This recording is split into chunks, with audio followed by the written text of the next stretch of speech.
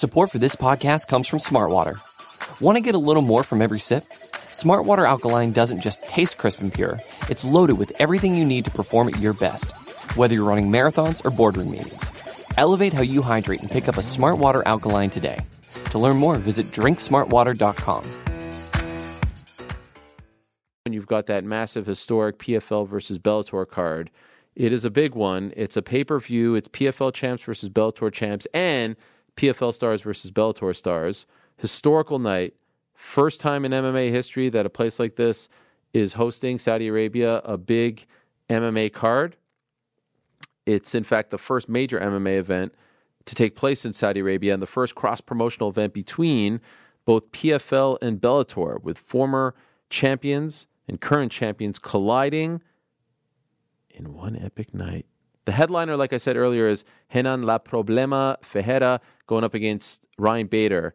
They go toe-to-toe in a fight that I think will determine who Francis Ngannou will fight in his PFL debut. That's the plan, and I wouldn't be surprised if they announce that.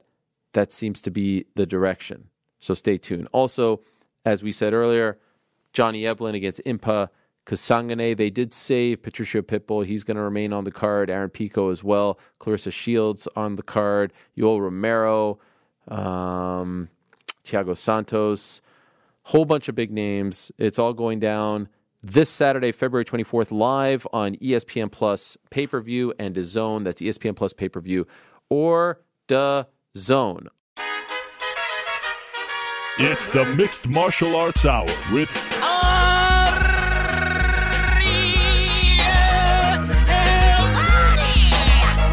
The Mixed Martial Arts Hour is back in your life on this Monday, September 20th, 2021. Hello again, everyone. Hope you're doing well. Hope you had a lovely weekend. Hope life is good. Beautiful Monday afternoon here in New York City. I feel alive. I feel well. I feel healthy. I'm excited. You know, nothing like a pay-per-view fight week. We kick things off for all of you as we used to do, and how, you know, it's starting to feel like the old days. It's starting to feel like old hat. It's starting to feel like we've been doing this for the past 3 years and then some. It's starting to feel like those old times where we would be the first stop before a very big week. And this is a big week. UFC 266 this Saturday in Las Vegas. Yes, we know about Alex the Great Volkanovski defending his UFC featherweight title against Brian Ortega 2.0, or some are saying even 3.0. We'll find out. Yes, of course, we know about Valentina Shevchenko, who we spoke to last week, defending her women's flyweight title against the streaking Lauren Murphy. But let's be honest, the People's Main Event, and this is essentially why the People's Main Event was born in my mind. And by the way, I see a lot of people using the People's Main Event, completely forgetting who started. Because make no mistake about it, I started it. I see promotions using the People's Main Event with no credit, no hat tip, no HT, no TM, no C, just pretending like it's a thing. I started that on this show many moons ago. I do believe the first ever People's Main Event was McGregor Brimage back in 2013. Have the picture right over there. I do believe that I started it for that fight. That I'm not 100% sure about. What I am 100% sure about is that I started that phrase. Like that phrase did not exist. It did not exist before I said it for the first time, I think around 8 or so years ago. In any event, I'm not here to do the old Barry Horowitz. What I am here to tell you is the People's Main Event on Saturday night is a fight that, hey, look, this is me giving credit. I have to give credit to Nick Baldwin, young Canadian MMA reporter who tweeted this earlier today. Fantastic job he does working for The Score and other places. I still think he's like 16 years old. It's amazing what this man has done at such a young age. He tweeted today that the amount of months in between Nick Diaz versus Robbie Lawler 1 and Nick Diaz versus Robbie Lawler 2, which is what we are getting on Saturday, 209 months, a.k.a. 209 months. That's absurd. It has been 209 months since Robbie Lawler and Nick Diaz fought. And they're doing it again on Saturday. That's a big deal. Nick freaking Diaz. It's been almost 2 years since I sat down next to Nick Diaz at the ESPN South Street Seaport Studios at approximately 1 a.m., a few days after UFC 244 at Madison Square Garden, where he told me that he wanted to come back and fight Jorge Masvidal. 2 years, almost 22 months to be exact, since that time. And now look at him. He is finally back, fighting in Las Vegas. Again. Against one Robert Lawler, Bob Lawler. That's on Saturday. That feels like a really big deal. You know, there's so many events, there's so many cards, there's so many fights, there's so many fighters. Sometimes it's hard to break through, and it feels like they're on a conveyor belt week after week after week after week. UFC, Bellator, PFL. It just feels like it's nonstop. And then once in a while, something breaks through where you're like, wow, I got to go out of my way to watch this. Not only do I have to go out of my way to watch it, I have to go out of my way to tell people to watch it. I have to remind people to watch it. That's what this fight feels like. Because of the nostalgia, because of who Nick Diaz is, because of his place in the sport, and with all due respect, because of who Robbie Lawler is. But let's be honest, you know, it could have been Nick Diaz versus anyone. And I love the matchup, and I love the fact that they put him in there against someone who's at his skill level, age level, not a guy like a Khamzat Chimaev who's on a roll, or, you know, a guy with a wrestling background who's just going to take him down. Like, it's the perfect matchup. They deserve a lot of credit for it. Credit to Diaz's team for seeing that and for taking that. And I just hope, in my heart of hearts, I just hope that he is doing this because he wants to. Because we all know that Nick has had a tough relationship, a mixed relationship, a conflicted relationship with the fighting, especially towards the end of his career. I'll never forget what he told me after he was suspended for 5 years for testing positive for marijuana again. And what he told me about his brother, and what he told me about why they got into the sport and why he got into the sport and how he feels like he has to look out for him. Of course, his brother Nathan has turned out to be one of the biggest draws in the history of the sport and most popular fighters in the history of the sport. And that was all during his hiatus. And so everyone is curious to see how he looks, how he performs, what kind of mood he's in on fight week. Shame we have to see him in the Venom gear and all that stuff. But alas, we're getting Nick Diaz back. And I just hope he is doing this because he wants to, because he is eager to, because he has desire to, not because he has to. That's the only thing I hope and pray for. So we'll have a lot of time to talk about 266. Of course, this past weekend, some interesting fights, couple interesting cards. UFC and Bellator on the same day. The big news out of the UFC card, Anthony Smith once again shows people that there are levels to this game. He wins his third in a row. A year ago, we were writing him off. We said that he was a shell of his former self, that he was done, that he was a dead piece of wood after losing to Alexander Rakic. And then, of course, the beatdown against Glover Teixeira. A lot of people were concerned about his health, about, you know, his future, and he has since won 3 in a row and has looked fantastic in wins over Devin Clark, Jimmy Crute, and then this past Saturday, a very dominant one-sided victory over Ryan Spann. So that was this past Saturday in Las Vegas. That was the big news coming out of that card. And then in San Jose, we had the return of Bellator to their unofficial home, the Shark Tank, the SAP Center, formerly known as HP Pavilion, the highly anticipated Bellator debut of Yoel Romero. Unfortunately for Yoel, it did not go his way. He lost the fight to Phil Davis. I thought Phil deserved to win the fight. I think you can make a very strong case for Phil winning all 3 rounds. One judge scored it for Yoel, which is just absolutely crazy. I don't know. I think you can maybe make a case for the first round. Definitely not him winning 2 out of those 3 rounds. That is absurd. It did seem maybe like Yoel thought it was a 5-round fight, not a 3-round fight. And that's unfortunate because, of course, in the UFC, non-title main events are 5 rounds. In the end, he loses his Bellator debut, and we'll see where he goes from here.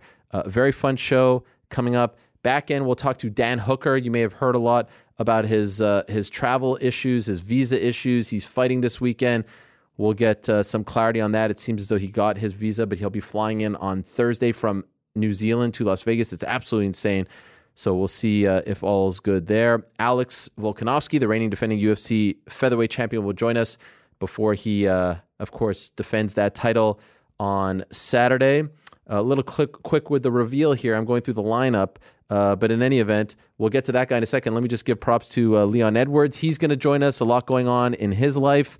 So we'll talk to Leon Edwards about that. Ryan Kavanaugh is going to join us, and he is the head man over at Triller. And we'll talk about everything that happened last weekend at Triller, so stay tuned for that. And Carlos Condit is going to join us. He retired on Thursday. I look forward to talking to Carlos Condit as well. But first, let us go to the Zoom machine now and say hello to the aforementioned Anthony Smith, who had the big win on Saturday. And there he is, kind enough to join us. This man was so confident that on Thursday, when I texted him, I believe it was Thursday, hey man, just wanted to wish you luck. He writes back, see you on Monday. That's how confident he was, essentially implying, I got this, I'm winning, I'm going to walk out of there unscathed, and all will be good. And look, it looked like he had a nice little Saturday in the park with his kids. Nothing happened. Congratulations, Anthony. Thanks, Ariel. I appreciate that. Obviously you were confident. Obviously you thought you were going to. Did you think it would be that quick? That I hate to say easy because you were in a cage fight with another human being, but that was fairly one-sided. I dare I say you outclassed Ryan Spann. Is that what you were expecting? No, I didn't expect that at all. There was a few things like leading up to that moment that kind of gave me some tells. They kind of showed their hand a little bit early. So once I was in there and the fight was happening, I had a feeling that could happen, but I went in there prepared for a grueling, grinding fight. That wasn't my game plan. What were the tells? Well, right away, John Jones kind of did that thing where he doesn't look at people in the face-offs and stuff, but that was kind of like Ryan Spann doesn't always look at people, like as I look back at it, but he does face them. And he wouldn't completely face towards me, which is kind of a little bit weird. And maybe that's me reading into it a little bit too much, but that was a little odd to me. Like it was a little bit like I don't think it was so much me. He was very unsure of what to do in the moment. I got like Talladega Nights where it was like, I don't know what to do with my hands. Like I kind of had like that kind of a moment with him, like even watching him in there, like he didn't look the same as he had looked in other fights. And I only knew that because I looked back to see kind of what his body language was after the weigh-ins. So it was a little like, maybe not so much me, but maybe the moment, like he was just uncomfortable and like he wasn't acting the same way. His coaches gave me a tell right away when we were in the center of the octagon. Herb Dean gave our final instructions, and Safe said, all right, we're just touching here. We're just touching. Touching isn't going to work for Ryan Spann against a guy like me. I said it over and over and over that unless he knocked me out and did it early, that he couldn't beat me. And if he wasn't going to even try, that kind of freed me up a little bit. Huh. But if he was just going to try to play a super technical game and try to outpoint me or outstrike me, like technically, he wasn't going to win that game. And then some of the calls they were giving him during the round, he bit on a feint real hard with an overhand right, which matched up with one of the calls that they were giving him, and it was a lot of overhand right stuff. And then him kind of coming to the body lock right away told me that he wanted to wrestle, which also freed me up a lot. Cause I was wondering, like we talked about it in training camp. I was wondering if he was going to maybe take an Alexander Rakic approach and maybe just try to stall me out for a while, maybe wear me down, make me carry his weight for a while, and then maybe unload. So, kind of showed his hand there that he wasn't going to go into big explosions. He wasn't going to really go for broke. And that he was willing to wrestle if he had the opportunity. It really freed me up a lot. That whole not looking at the opponent and the stare down thing is a bizarre one to me. It always has been, even when John did it, because you're about to fight the guy. I don't understand why you don't want to look at him in the eye. But are you trying to say, Anthony, that the opponent who was saying main event doesn't matter, I don't care about any of this, actually was kind of feeling the moment, was getting a little bit too uncomfortable on that big stage under that spotlight in his first main event? Is that what you were feeling? I think so, and I'm not sure if it's a conscious thing. Again, I don't think it's me. I'm not going to be the guy that's out here saying I think he's afraid of me, because I don't believe that. I think that people don't understand how much different it is being in a main event. It's essentially, it's just a different position on the card, but it's way more than that. Everything that you do, like, he's used to fighting in the UFC, but everything's different when you're a main event, from your media schedule to the way that people treat you to the kind of the step-by-step process leading into fight night. It's all different. So it's almost like you're making your UFC debut again, and it may be even worse, at least when you make your debut, you know that you're not going to know how this is going to work. When you have your first UFC main event, you think you know how this is going to go, and it's just, you just happen to be the last one that fights. And that's not how it works. The whole process is different. So you could just tell that it was just different. And it was more just a body language thing. Like, even the announcement of your name is different than it is on another fight. So, like, if you got something cool you want to do and look cool, like, the timing of that is different. Just everything's different. It's a different experience. A few things I'm dying to know. Number one, what did you say to him immediately after the fight was over as you were standing over him? Can we cuss on this show? Go ahead. Cuss away, dog. This ain't ESPN. Because first, okay, and we'll get to the post-fight interview, which I could not hear. No one heard anything. It was just like one long beep. But the first one was in that moment, standing over him. What did you say? The first thing I said, I think I just said it over and over. I said, "Where's that ass whooping you were bringing?" Because that's one of the things that he said. And then, security kind of got him. And I wasn't trying to, I was walking away from him. I wasn't trying to get in some dust up post-fight. I was walking away as I said it. I held it in pretty well all week, but I was real pissed all week long. And I just didn't want to be very honest with you, I didn't want to say anything that I was going to regret if it didn't go my way. So I saved it all for a post-fight. Pissed about what, though? Okay, I'll break this part of it and I'll break this down and make a little more sense. Okay. Here's like one experience that I go through an entire training camp. Like, my family and myself sacrifice a lot so that I can be in the position that I'm in. I miss out on a lot of things. I carry a lot of guilt with me. And I said it in the presser, I could have been a doctor in the amount of time that I've put into this sport. I've sacrificed my entire adult life to try to be the best I can be. So I don't care if guys say they're going to, or they say or think or do kick my ass. Like, if that's part of the game, that's just the fight game. I don't care if they think I suck or I could have beat that guy better or he sucks here and his striking is shit or his jiu-jitsu is bad or what. Like, none of that stuff bothers me at all.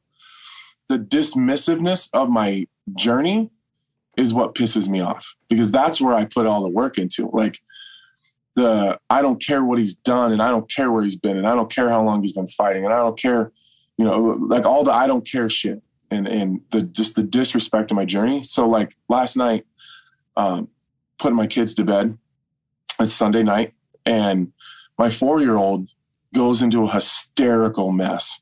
And she's just yelling and screaming that she wants me to hold her. And then she starts screaming, "I don't want you to go. I don't want you to go," over and over and over and over. And I was so confused. I didn't know what she was talking about because I wasn't going anywhere. Uh-huh. She's used to waking up every Monday morning with me being gone. And so, like, she's got like PTSD of like me leaving. So for Ryan Spann to just blatantly just blow it off and like the shit that I've done and the shit that I do doesn't matter. It does matter, and it matters to a lot of people. Like, there's a lot of people that care, and there's a lot of people, including my peers, that respect me, and that's where the anger came from me. Maybe he didn't mean it as a disrespectful comment in the way that he approached it and just completely wrote off everything I've ever done in the sport. But I was able to do that stuff because of the other sacrifices that I make. So, again, maybe I made a mountain out of a molehill, but it really genuinely bothered me. So that's what I said to him as soon as the fight was over, was like, I bet you respect me now. Like, I bet you care now. Like, where's that ass whooping you said you were bringing? Because I didn't get it. What did he say back to you? Did he apologize? Because it looked like he was trying to get to you, and they were stopping him. The security was stopping him. Yeah, he was saying, I don't got any problem with you. And Okay. Safe was saying, his coach came in and was saying, we're better than this. We're better than this. And I said, you should have been better than this when you cut that promo a month ago. I calmed down really quickly. I had a good conversation with Safe. I several times went out of my way to say a lot of nice things about Safe and his team. And I didn't have to do that. I don't have to do that. I sit up on ESPN all the time and just sing that guy's praises. I don't have to do that. But I do believe that he's a great coach. I think he's fantastic. I think he's one of the elite coaches in the game. But so we had a quick moment, and then Ryan wanted to come shake my hand, and he was cool. He said that he doesn't have any problem with me, that he does respect me, and that he's just out here trying to feed his family, and I'm out here trying to feed mine. And, I told him that I think he's good. I think he's great. And I told him to keep coming at these guys. Just not me. And then so you have that moment, and they're breaking you up, and then you eventually talk. And so I'm thinking, all right, once they give him the mic, it's going to be back to the mild-mannered sort of, quiet Anthony Smith that we know and love. But then you drop another promo on them. Unfortunately, it was like Nathan Diaz, Michael Johnson back in the day on Fox, where we couldn't hear what you were saying. This wasn't even longer because that whole first answer, I think, was just inaudible. What did you say then?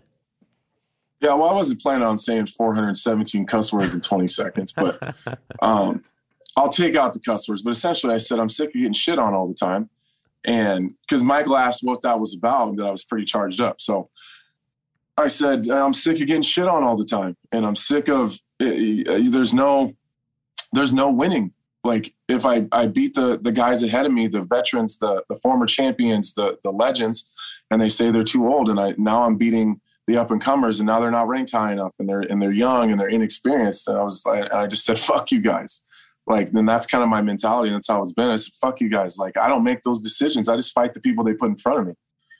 Amen. And that was just, I guess I just had to get that out, because that's how I felt for a long time. It's just a big, I don't know.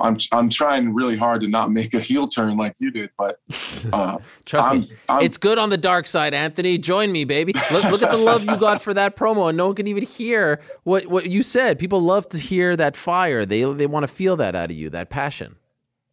Yeah, I'm over it, man. It was always like, okay, who do I got to beat? Who do I got to beat? And then I think I got it figured out, and then it's just always another issue, So I've just not cared, and it feels really good to not care, but I was holding all that in. So I had to just get it out. It was just eating me alive, like we've talked about filling up my cup, you know what I mean?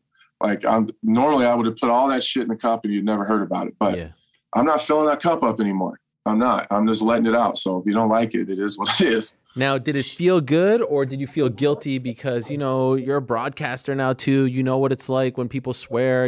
What were the emotions as you were walking out? Because I would imagine there was a part of you who was like, damn, that felt good to get off my chest. But there was also a part of you, being the company guy that you are, and a budding broadcaster who was like, man, I probably shouldn't have swore so many times. Were you conflicted in the moment afterwards? No, Dana and Hunter loved it. Okay. Yeah, Dana and Hunter loved it. They just loved that I was passionate. Right. That that's what they care about. At least that's, that's what they told me. They care about the passion, because I apologize to a lot of people. Right. I specifically, I had to reach out and apologize to Sean Shelby in the pre-fight meeting, the day of weigh-ins. Of course, we're actually allowed to cuss on ESPN Plus. We're actually allowed to do that. They asked, Sean Shelby was very, he's like, listen, you guys can cuss. I hope you don't. I have a daughter that watches all these fights. She's a big fan of all you guys, and I'd just rather she didn't have to hear it. So I felt really guilty, because I typically don't. I don't think I ever have. And the one time Sean Shelby actually brings up, hey, my kid's going to be watching. Just take it easy on the curse words. I say 100,000 of them. So I had to reach out to Sean and apologize. I called Hunter and apologized again. Everyone was good with it. They understand that that's not the typical me. I felt more bad about the Ryan Spann thing, I think. Meaning the standing over him and all that? Yeah, just rubbing it in a little bit, because my intention wasn't to rub it in. It was to remind him. Right. But I can see how it comes off as rubbing it in or trying to be arrogant. It had nothing to do with it. I was trying to remind him of the things that he said and the things that I said. So I do feel bad about that because he's right. Like, we're both just trying to feed our families here, and whatever he has to say to get himself hyped up is that's on him. And you know, I'm you know, far be me to ever compare myself to Michael Jordan, but that could have been like a Michael Jordan moment where, like, I'm just taking things really personal, you know, like when he says, and I took that personal, you know, like maybe I just took it more personal than it should have been. But the fact is that's genuinely how I felt. So, you know, I don't have anything personal against Ryan Spann. He didn't deserve for me to kind of kick him while he was down. So I needed to let that out, just for me and in my own well-being, but, you know, kind of feel bad for kind of stepping on him is the lowest moment of his career, probably. Now, the other notable thing that happened in the post-fight was the Alexander Rakic call out, and then he wrote, you know, December and all that. I can understand why that fight interests you. Highly ranked guy, he's on a roll. You had the fight against him, you felt like it wasn't you, and you want to run that one back. Historically, just watching and covering the sport for so long, they don't usually run those back that quickly. You know, he's kind of on his path. That guy doesn't usually take the step back and run it back. Now, you're a popular fighter, so maybe it's worth his while. But are you surprised that he and the UFC seem to be entertaining this? Because I had heard that they were talking about him versus Yuri, and, you know, he's kind of knocking on that door. I thought maybe you versus Santos/Walker winner.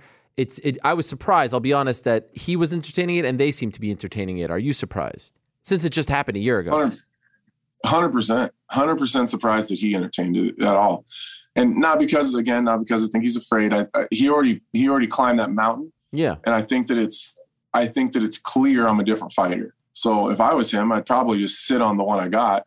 Like, why run it back and potentially, you know, risk losing? And he's highly ranked. He has to take a step back. But I think that Yuri has that title fight wrapped up. And I've been saying that, like, from what I've understood, that Prohaska gets the next shot at it. So if he doesn't, like, if Rakic doesn't fight again, that's a long time off. And we both know how the UFC like people waiting around for title shots. Mm-hmm. And I've heard that he's been offered fights and he's not taking them. So just hearing that they've been offering fights means that they want him to fight. And the fact he's not taking them is not a good thing, typically. So that really just left me. The Thiago and Johnny Walker are about to fight. If Yuri's getting the title shot, he doesn't want to fight a guy like Reyes or whatever coming off of a bunch of losses. The same reason I don't want to fight Reyes, because I don't feel like it does anything for me. It doesn't get me any closer to a title. So that just really leaves me and him. And, you know, to his credit, you know, he kind of dominated me positionally. You know, I wouldn't say he beat me up or anything, but he didn't have to do a whole lot in that fight. I like the symbolism of you versus Santos because I know what that fight means to you, the first fight between you guys. Mm-hmm. You don't dig that one? No, I love the Rakic fight too for you, but I just thought, because they're fighting in a couple weeks, so it felt like, your schedules were aligning. Of course, he has to win the fight for it to make sense. Yeah, I love the Santos fight. I want it to really mean something, though, for both of us. Mm-hmm. I think if we fought right now, it'd just be a fight, you know. And no disrespect to Thiago, I got a lot of love for that guy, but beating him right now doesn't do anything for me in terms of getting close to a title. Mm-hmm. And that's me really having to check my ego with my team and my management team and Lloyd and Mark and everybody. Like, Anthony wants to fight Thiago Santos for sure, but is that what's the best opportunity to get me into a title fight? And, you know, unfortunately it's not. So do you think you versus Rakic 2 happens in December? Like, has anything happened in the last 36 hours since, you know, the fight for us to feel like this is going to be an actual thing? I mean, I like it. Obviously, Rakic likes it. We haven't gotten that far. Usually they give me a couple days. I got a doctor's appointment today that we have to go make sure everything's good. So okay. I think before we get into those conversations, the UFC wants to make sure that I'm not going to be on the shelf for any amount of time. Okay. I noted a great line there, off-the-cuff moment, spontaneous moment. Great producing, by the way. Shout out. You know, everyone says, You're so negative, Ariel. No, great producing. Whoever was in Michael's ear in that moment and told him that Rakic tweeted, and that's great producing. That's on the ball producing. So whoever that was in the truck, kudos to them. And so he mentions December, and then he says it to you, and you say Merry Christmas to me. And I tweeted that my good friends Breaking Tea should make the T-shirt Merry Christmas to me with your face on it. Let's go. Let's sell that merch. Dude, go to my Instagram right now. Is it go a to thing? my bio, and there's a link to that T-shirt. Come on. Thanks to Ariel Helwani for making that connection. I didn't make any connections. I did not make any. There it is. Link right there. Merry Christmas to me. Look at that. Can we get a zoom in on that? I don't know. It's a little. Go to his Instagram right now. There's the shirt. That's sick. For sale right now. How sweet is that? For sale right now, dude. It's amazing. We've never done like a cool shirt like that, but that's on my on my Instagram story right now. That is amazing. It's awesome. You got to get your Merry Christmas to me shirt right now. The next step they were so fast too. Next step is the Christmas sweater with your face on it. Got to do it. But that is great. Right, we got to do that for like an ugly Christmas sweater party. Exactly. That is. I have nothing to do with that company, by the way. I have no shares. They don't pay me. They did make the Helwani shirt, and they reached out to me. I had nothing to do with it. They were like, "Hey, we're fans," and so amazing that they're able to capitalize on that. So right now, people can go and buy that. I hope you make a lot of money off of this. This is great. Yeah, that'd be cool, huh? Okay, so that's on your Instagram and your bio right now. So we're hoping that everything goes okay with this doctor's appointment, and then if all goes well, you can fight Rakic. That's amazing. I will let you know. Alexander did reach out to me, and he's going to be on the show Wednesday. So we'll get his response to your fight. To anything in particular you'd like to say to the young man? Anything you want me to pass on to him? No, I don't have.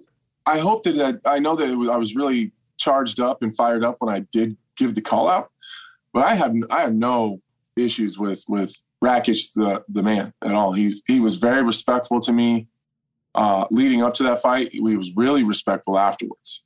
He said a lot of nice things to me afterwards, and I really credit him to. I credit him with a lot of my recent success, to be honest with you. He forced me to make a lot of tough decisions. I had to have a lot of hard conversations.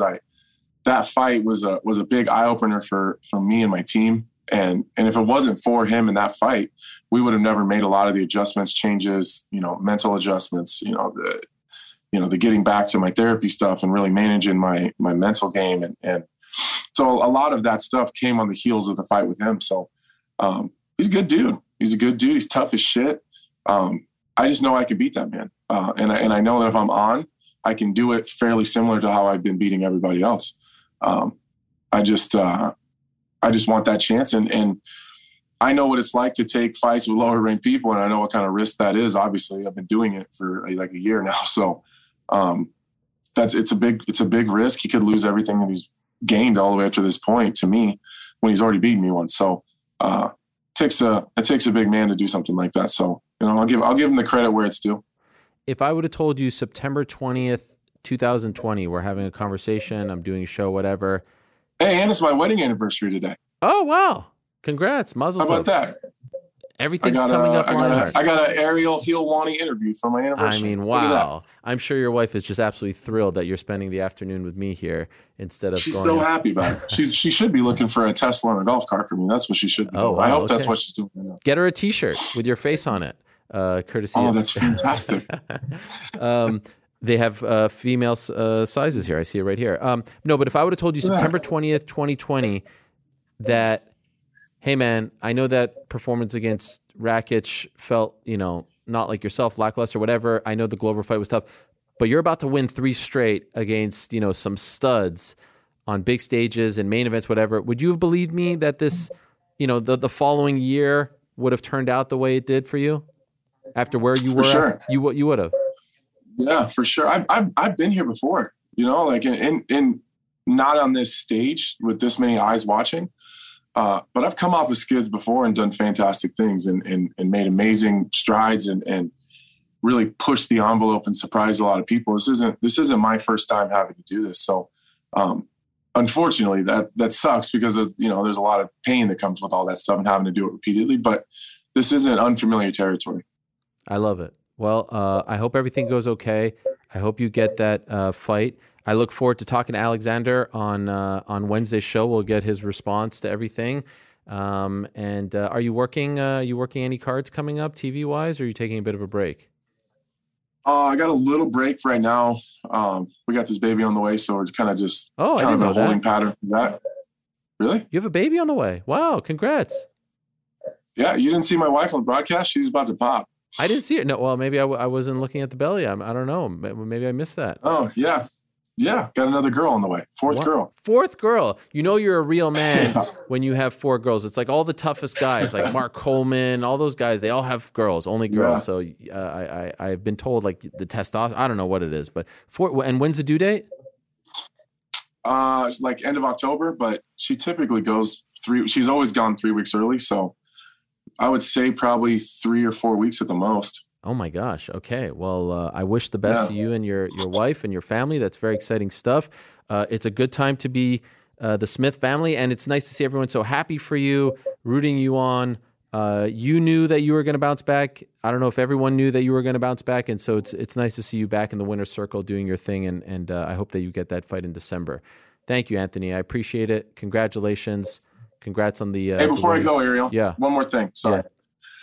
Yeah. I got to just give I don't know. Like I guess I owe the fans kind of an apology and kind of some gratitude. Like I think I balled everyone into like a big group when I said everyone's hating on me, everyone's talking shit, no one believes. You know what I mean? Like I think I balled everyone into one big group, and it's not like that. So I don't want the people that really have supported me for a long time to think that I just that I shit on everyone else by just balling everyone into the same group. But I've had so many, maybe more people reach out to me than ever after this fight on social media and other posts that I see and I'm tagged in. Like I've never had so much love before, and people really wanted to take an opportunity to like let me know like I'm not one of those people.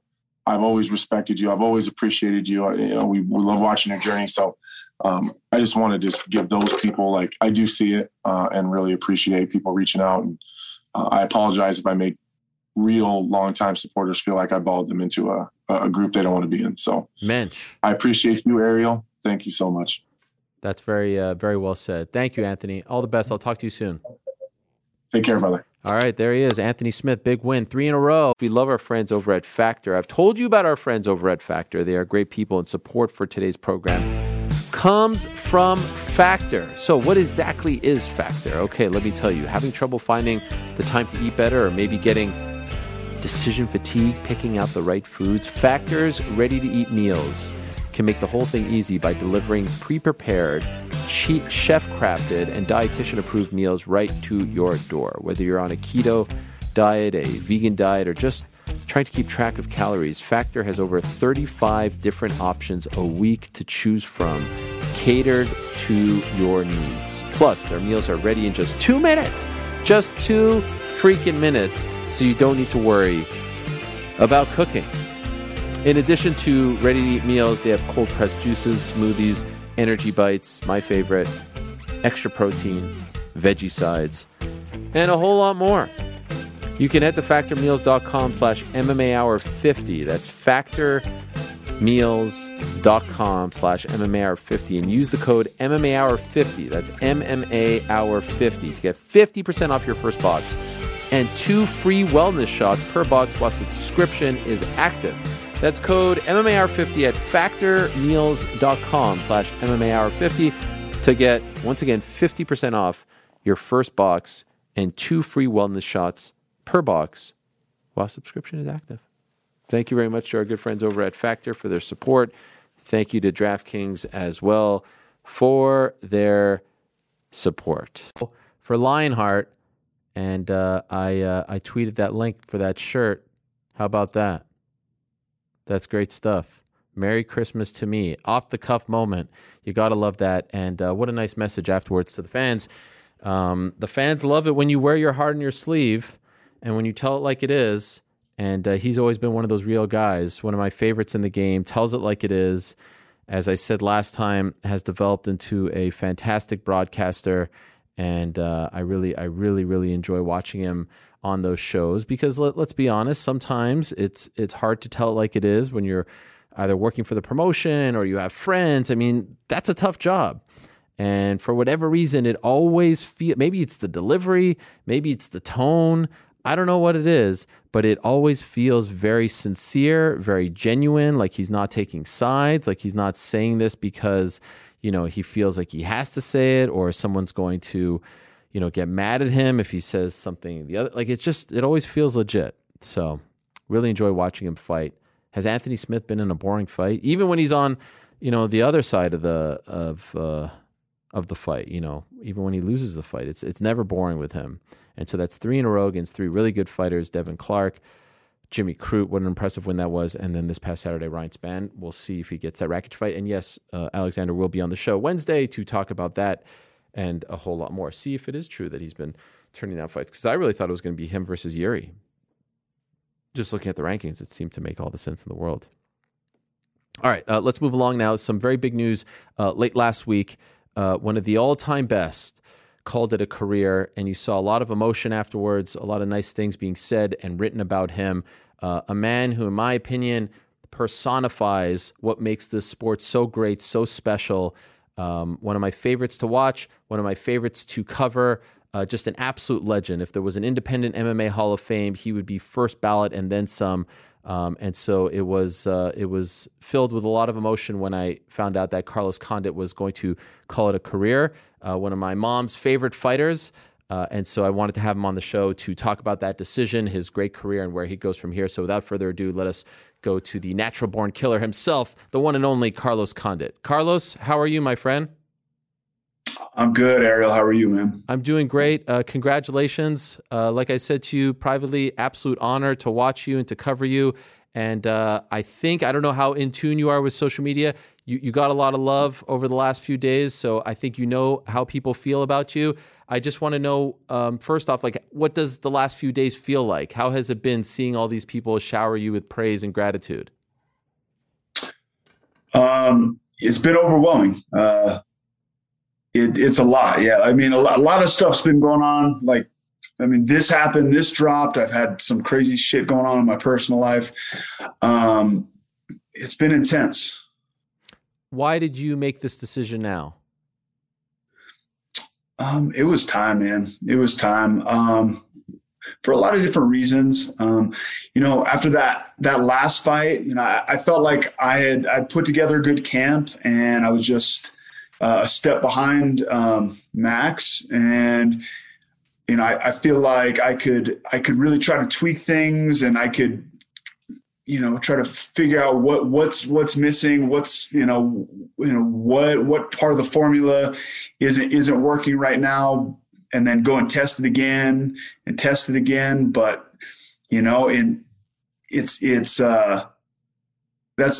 a tough thing to do, right? That's a tough thing to do, because ultimately I have to go and put myself on the firing line to see if what I'm doing is working. And at a certain point, there's diminishing returns. So I think it's time to move on. When you walked out of the cage in July, did you know that you were done? I think pretty soon after. Okay. Pretty soon after. Yeah.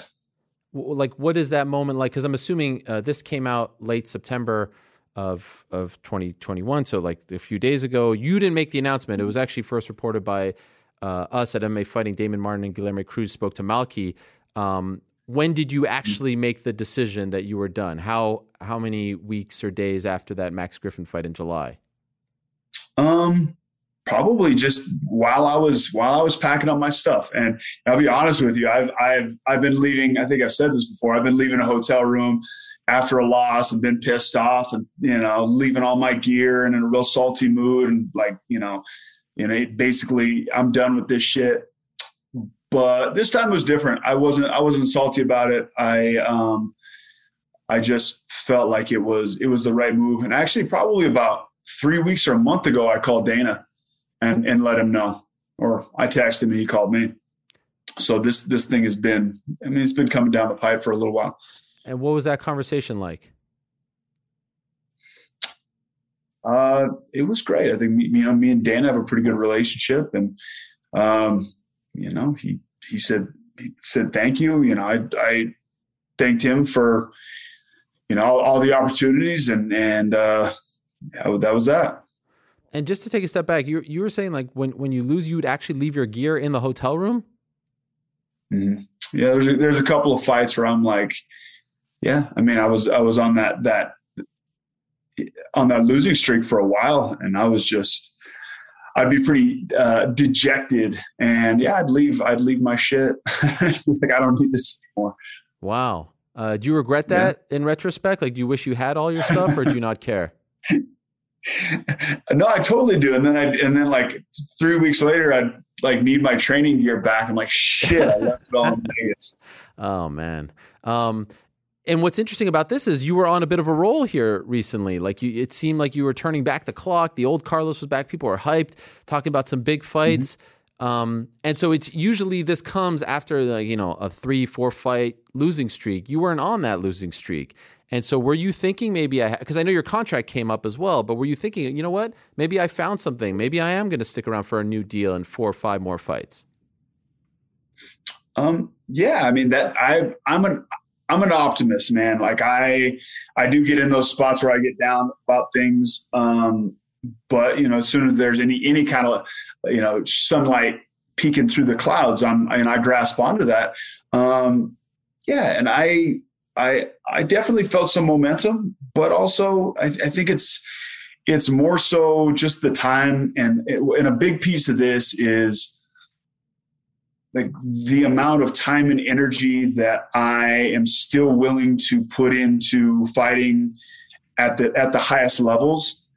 I think that is in some ways I'm compromising things in my life, in my personal life. So to train as a professional mixed martial artist at the highest level of the sport, that takes a lot. That takes a lot out of me, you know, energetically, emotionally, just everything. And so I have less to give to the rest of my life. And at this point, I don't want to make that compromise anymore. Usually when someone retires, you know, there's like a big Instagram post or a video or something like that. Last I checked, you have not done anything. You have not acknowledged this at all. Why is that? Part of it, well, initially, like I'd made the decision pretty quick, and part of it was, you know, like, you know, my last opponent, Max, is having a big moment. And, you know, he had a big win, you know, over me, and I didn't want to kind of take away from that by, you know, taking the stage of my retirement, this and that. And then recently, man, you know, like I said, I had some personal stuff going on, dude. My fucking best friend just died. Oh, man. And like just last week. And so I've been dealing with that. Wow. And yeah, a lot of shit going on. And yeah. So I did look at your Instagram, and you wrote something about, and you wrote brother. I wasn't sure if it was your actual brother or someone that you were referring to as your brother. So could you tell us who that was? Yeah. It was my friend, Tim, who was my best friend from like 5th grade. Wow. We were, and Timmy was a huge MMA fan. We used to watch UFC VHS tapes that we got from Blockbuster at his house, like every weekend. The dude followed me all over the world, watched me fight. He was like my brother. Wow. And just unexpectedly passed away? Yeah, man. He got COVID. Oh no. Oh man. Mm-hmm. I'm so sorry. Yeah, man. It's a shitty thing. So, you know, obviously, yeah, just had a lot going on in the last couple weeks. Cause he was in the hospital for a little while.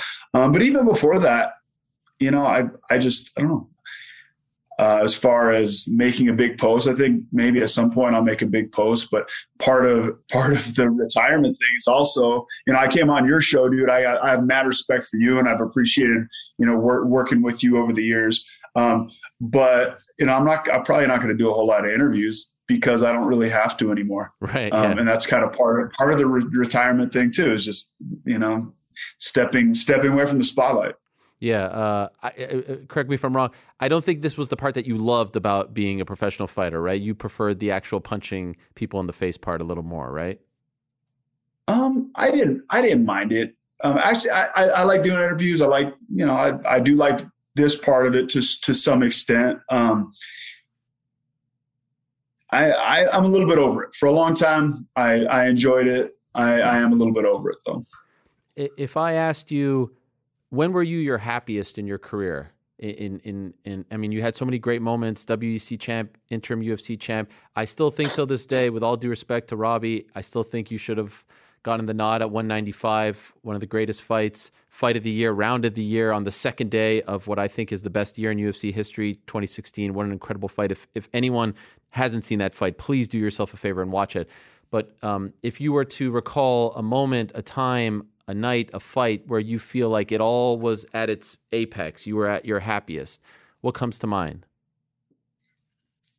Man, that's really tough. I've loved every fucking second of it. Like the ups, the downs, all of it. Man, I don't, if I had to pick a specific one, dude, the last two fights that I won when we were out in Abu Dhabi, and really just kind of living in this surreal atmosphere.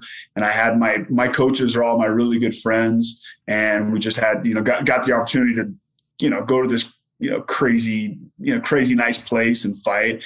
That was a lot of fun, man. But I have 19, almost 20 years worth of memories, so it'd be really hard to pinpoint it. Favorite fight? Favorite fight? Shit, man. I maybe the Lawler fight. There's the fight itself. I really am proud of my performance. There's some stuff that I kick myself in the ass for about my performance, but overall, I mean, how could you be mad at a performance like that, even though I didn't get the nod? Could I ask, just because it's such a legendary fight, just curious, what do you kick yourself about with regards to that fight? I mean, I feel like maybe in the last round, I should have initiated a little bit more grappling, try to play it safe. In that last round, if you look in the very beginning, I came out, I was still trying to finish. I was out there and I was like, I felt like I was up on the scorecards, but I wanted to go out there and I wanted to finish. And so I started taking it to him, and then he landed some shots and got his momentum like Robbie does. But I think had I played it safe in that last round, that would have been my fight. I don't know if you even pay attention to this stuff, if you care. I find it somewhat crazy that you walk away the week Nick Diaz comes back, and you'll always be somewhat tied to him for your great fight at UFC 143. Isn't that weird? I mean, that's kind of weird, right? The guy's been fought in 6 years, and it just so happens now you walk away, he comes back. That's kind of strange, no? Yeah, I mean, it's a little bit ironic, I guess. And against the guy who we just talked about, Robbie Lawler, I don't know. I just thought that was like a weird stars aligning type of thing. I saw John Jones write something very nice about you. I saw a lot of your fellow peers. Was there someone who reached out, wrote something that really, touched you more so? I mean, there was a ton out there, but was there someone who texted you, called you? Was there a message that you got that really touched you perhaps a little more than the others? Well, yeah, like you mentioned, John, posting what he did and writing what he did that means a lot. I mean, John's, he's the fucking greatest champion of all time. For a couple of guys that I fought in the past that had good fights with. So it's been overwhelming. Like it's been hard to process, especially in the midst of everything I got going on. Yeah. Did you, in retrospect, like, do you wish that it didn't come out now because of what you're dealing with? Like, do you wish you had a little more separate? No, it doesn't feel like too much. Well, that's life. I mean, you can't really plan stuff. It even more like you spoke about kind of Nick Diaz coming back at this time that I'm retiring. My friend who I got into MMA with passing at this time that I'm retiring, is also kind of, is pretty poignant for me. Right. Did he know that you had retired? Were you able to tell him before? Yeah. I mean, yeah. Okay. Yeah, he knew. I mentioned something last week, and I don't know if you guys care about it, but I thought of it because Rampage said this to me a few weeks ago, that he feels like he's being forgotten about because of the way the sport is, because there's no Hall of Fame, for a bunch of reasons. And that bums me out. And I feel like that's a big problem in our sport, that the legends don't get the respect that they deserve, that you guys aren't celebrated, that you don't have pension, that you don't have a Hall of Fame where you can go show your kids what you did and all this stuff. Do you worry about that sort of thing, that in 10 years people, there's a fight every weekend and 10 fights, 12 fights on a card, and who remembers Frank Shamrock back in the day doing his thing, or Jens Pulver, and that was 20 years ago. Do you get worried that there's just so much going on that your legacy will not be held in the same regard as what a great baseball player or basketball player, in the way they're celebrated in their respective leagues? Does that cross your mind at all? Does that worry you? At this point, no. I'm proud of what I did. I'm proud of myself for how I walked in this sport and, what I did. So I'm not really all that concerned about it. I mean, the pension thing's a whole different thing, of course. I mean, security it's a different conversation. But as far as my legacy, I mean, I did what I did, and I feel like it speaks for itself. And whether I'm remembered or not, I think I'll be.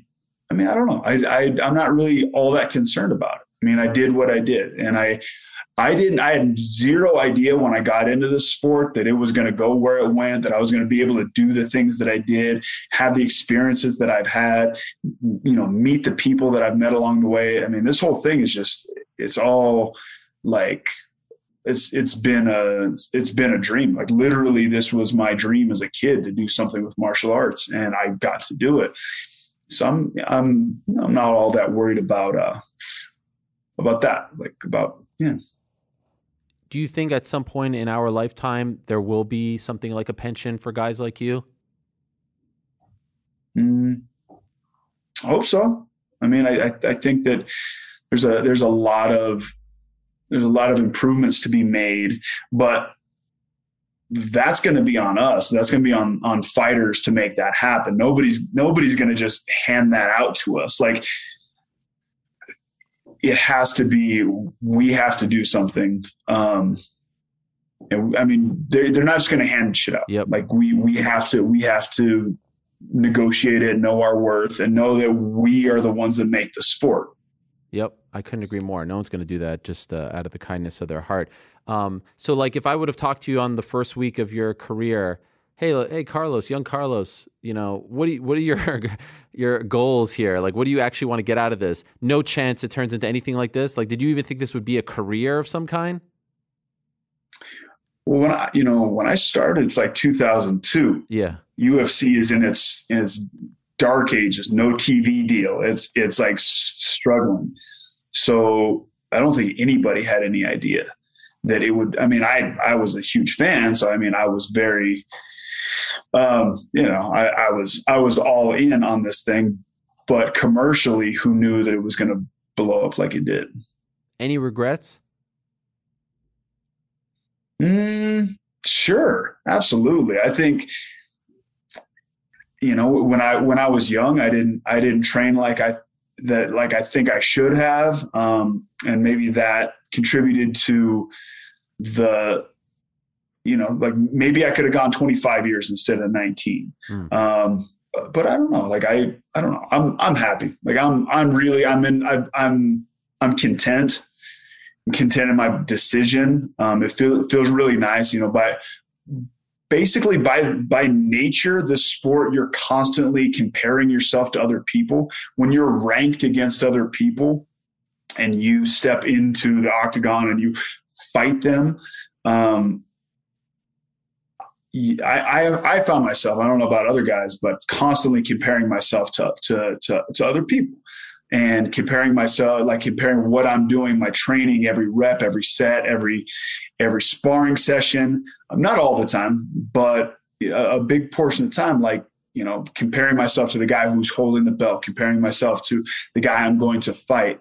And that's exhausting. And I guess, I grew up in this. I've been doing this since I was a kid, basically. And I didn't know any other way. So it feels really like, it's like a weight off my shoulders, really not having to compare myself to other people. And not that, I guess I'm still competing. I'm doing Submission Underground on October 10th. I'm still going to be, in this sport. I'm now it's going to be, probably in a less dangerous facet of the sport, just doing jiu-jitsu. So I guess therein I'm still competitive and still comparing myself to other people, competing against other people, but it's much less intense. Who are you competing against in October? I am going against Ian Butler, who's out of he's a Bellator welterweight. Yeah, great guy. Does a lot of great things for charity. I know about him. So could you say, you know how it is in the fight game, people retire and then they come back a year later. Say, do you think you are done for sure in your mind as far as MMA fighting is concerned? Yeah, I do. I think that I am. But again, like you said, people get the itch. Yeah. They run out of money. Yeah. That's a big part. We don't have a pension. Like I got to figure out what the hell I'm going to do. But I never say never. I don't plan on it. Okay. Speaking of which, what do you plan on doing now that you're not fighting anymore? Good question. I'm working on a couple projects. I got a real estate project that I'm working on. There's a lot of opportunity here in Albuquerque. Actually, there's a lot of stuff going on with movies. Netflix just moved in here.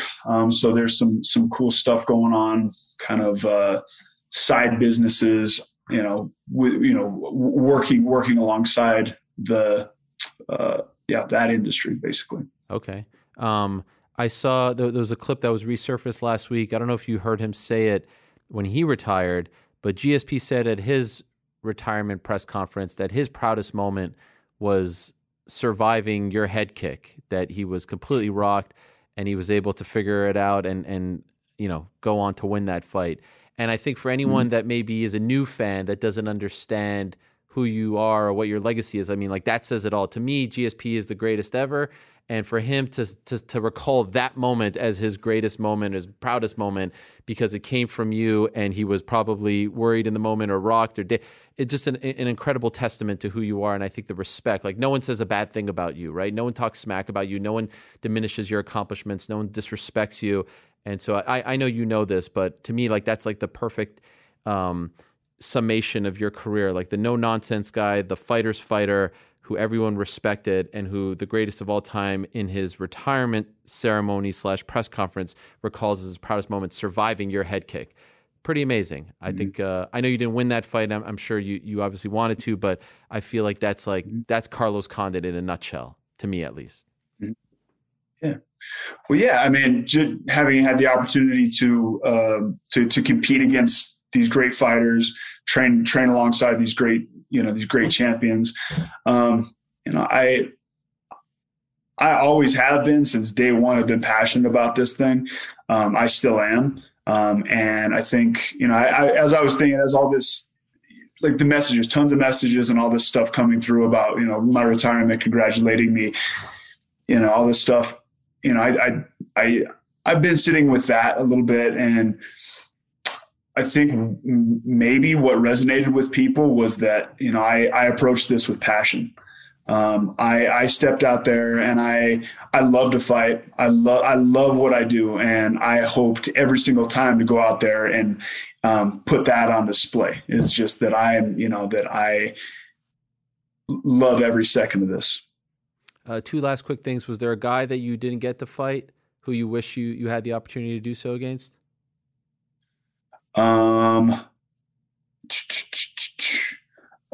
Chris Lytle. I was supposed to fight Chris Lytle a number of times. I'd like to have got that one. I think we both got injured several times. That's an old school name and would have been a great fight. And I know you said, like, you're not that guy necessarily. Is there anything you want to say to all the people, the fans who have reached out or wrote about you over the last few days? Thank you so much. Like it means the world to me. I can't get back to everybody who wrote me stuff. That would take, I don't know how long. It'd take a long time because I got a lot of messages, and I appreciate it. And, I hope that, I hope me being involved in this sport inspired people, and which I think that it did from what I've seen. So, just thank you, man. And thank you, Ariel. I appreciate it, man. I've always, like I said, always had a lot of respect for you. Thank you. One of my mom's favorite fighters. So when you're a favorite of my mom, I have to have a lot of love and respect for you. By the way, Natural Born Killer, who gave you that nickname? My trainers from when I was like a long time ago, when I was a kid, my original trainers. Wow. Okay. Well, what a career, man. Congratulations. I hope you're proud. Your head held high. What an unbelievable run. Nothing to be ashamed of. You did it all. You fought them all. You beat the vast majority of them. And again, massive honor to have you on the show, but also to cover your career over the last 10 plus years. So enjoy retirement, Carlos. I look forward to seeing what you do next, my friend. Awesome. Thank you, Ariel. Appreciate it, man. There he is, the one and only. There'll never be another Carlos Condit, the Natural Born Killer. Please do me this favor once this show is done, and even if you want to pause this show, if you are a new fan and don't know what this man is all about, what he represented, what he did for the sport, the fights that he gave us, the entertainment that he gave us, what he sacrificed, his body. And you've got that massive historic PFL versus Bellator card. It is a big one. It's a pay-per-view. It's PFL champs versus Bellator champs and PFL stars versus Bellator stars. Historical night. First time in MMA history that a place like this is hosting, Saudi Arabia, a big MMA card. It's, in fact, the first major MMA event to take place in Saudi Arabia and the first cross-promotional event between both PFL and Bellator, with former champions and current champions colliding in one epic night. The headliner, like I said earlier, is Renan La Problema Ferreira going up against Ryan Bader. They go toe-to-toe in a fight that I think will determine who Francis Ngannou will fight in his PFL debut. That's the plan. And I wouldn't be surprised if they announce that. That seems to be the direction. So stay tuned. Also, as we said earlier, Johnny Eblin against Impa Kasangane. They did save Patricio Pitbull. He's going to remain on the card. Aaron Pico as well. Clarissa Shields on the card. Yoel Romero. Thiago Santos.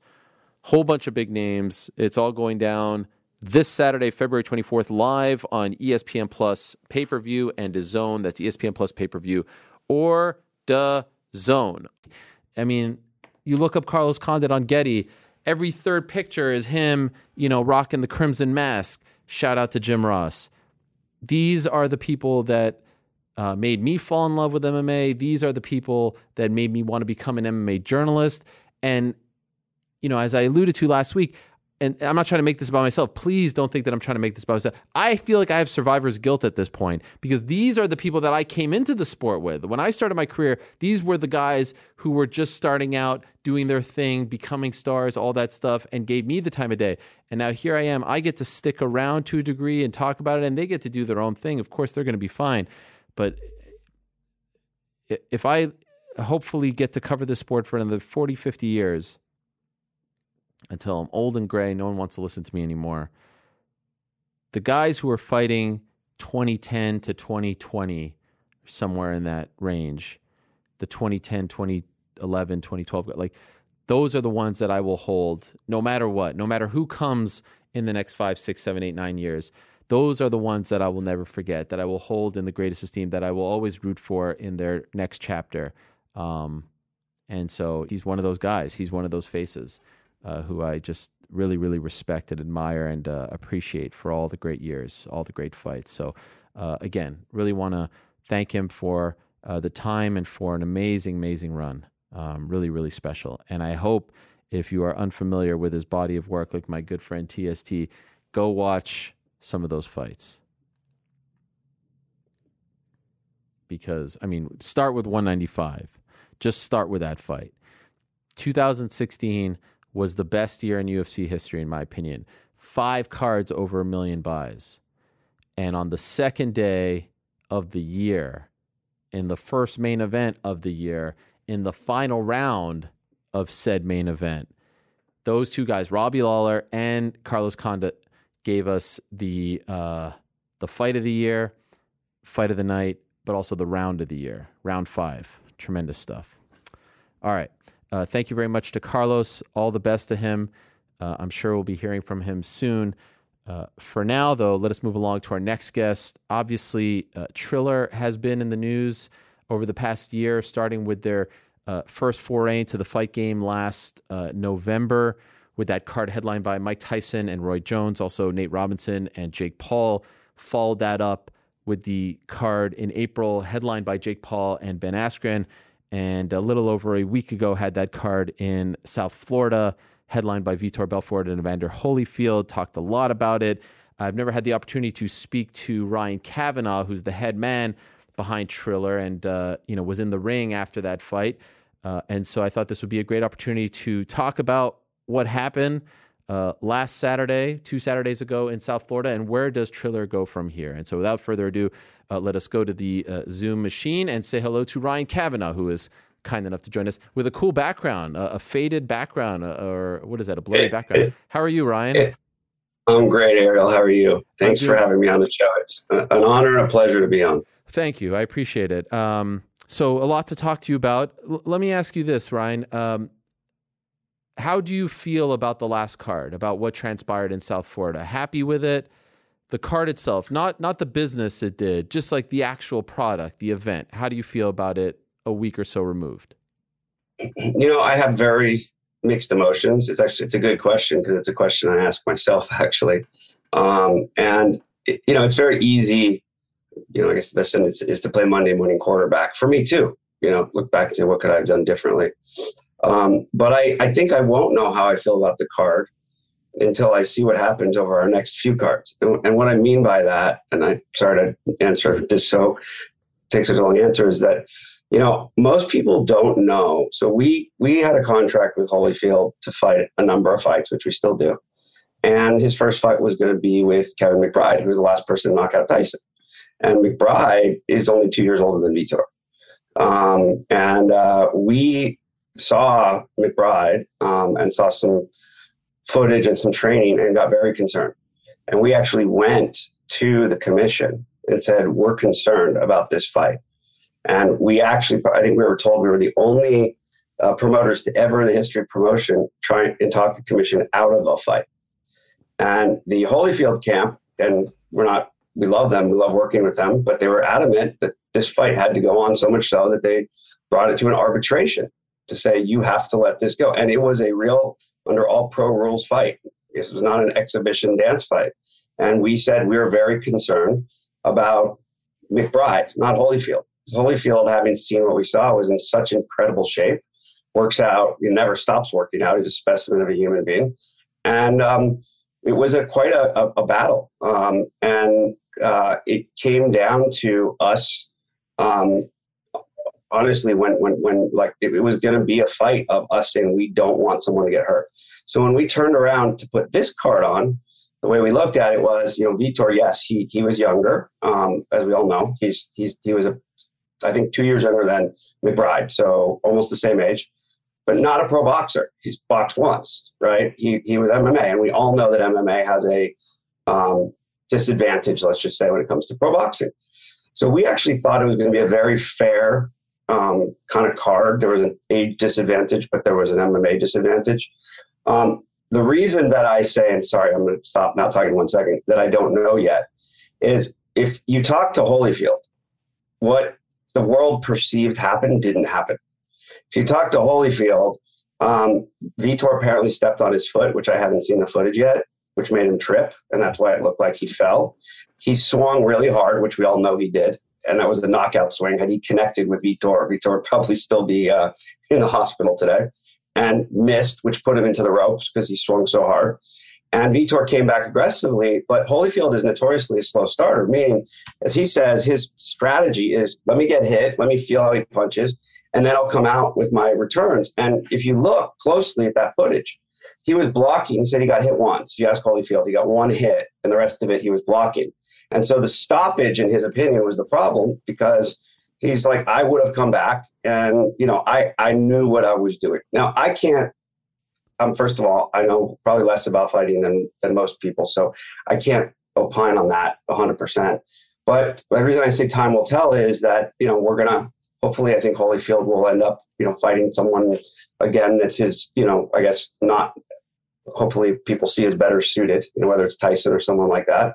And Vitor's going to fight again, and we're going to see what's going to happen. And I think, you know, no matter what was going to happen here, we would have gotten shit. I mean, when we did the Jake Paul fight, the very first Jake Paul fight, before the fight, I don't remember, you probably know this better than I do, there was press writing how irresponsible we were because Jake Paul wasn't a pro athlete and Nate Robinson was, and it was endangering Jake Paul.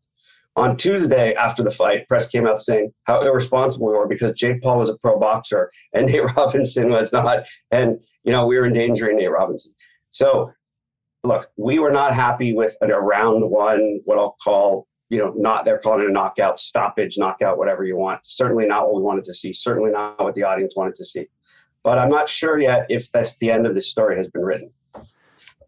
My concern with that, and I appreciate the thoughtful responses, should a 58-year-old who talks like Evander Holyfield talks, who moves like he moves, who's been through the wars like he has, should he be fighting anyone? Even if it's a fellow 58-year-old, it feels uncomfortable, at least to me, to watch him fight anyone.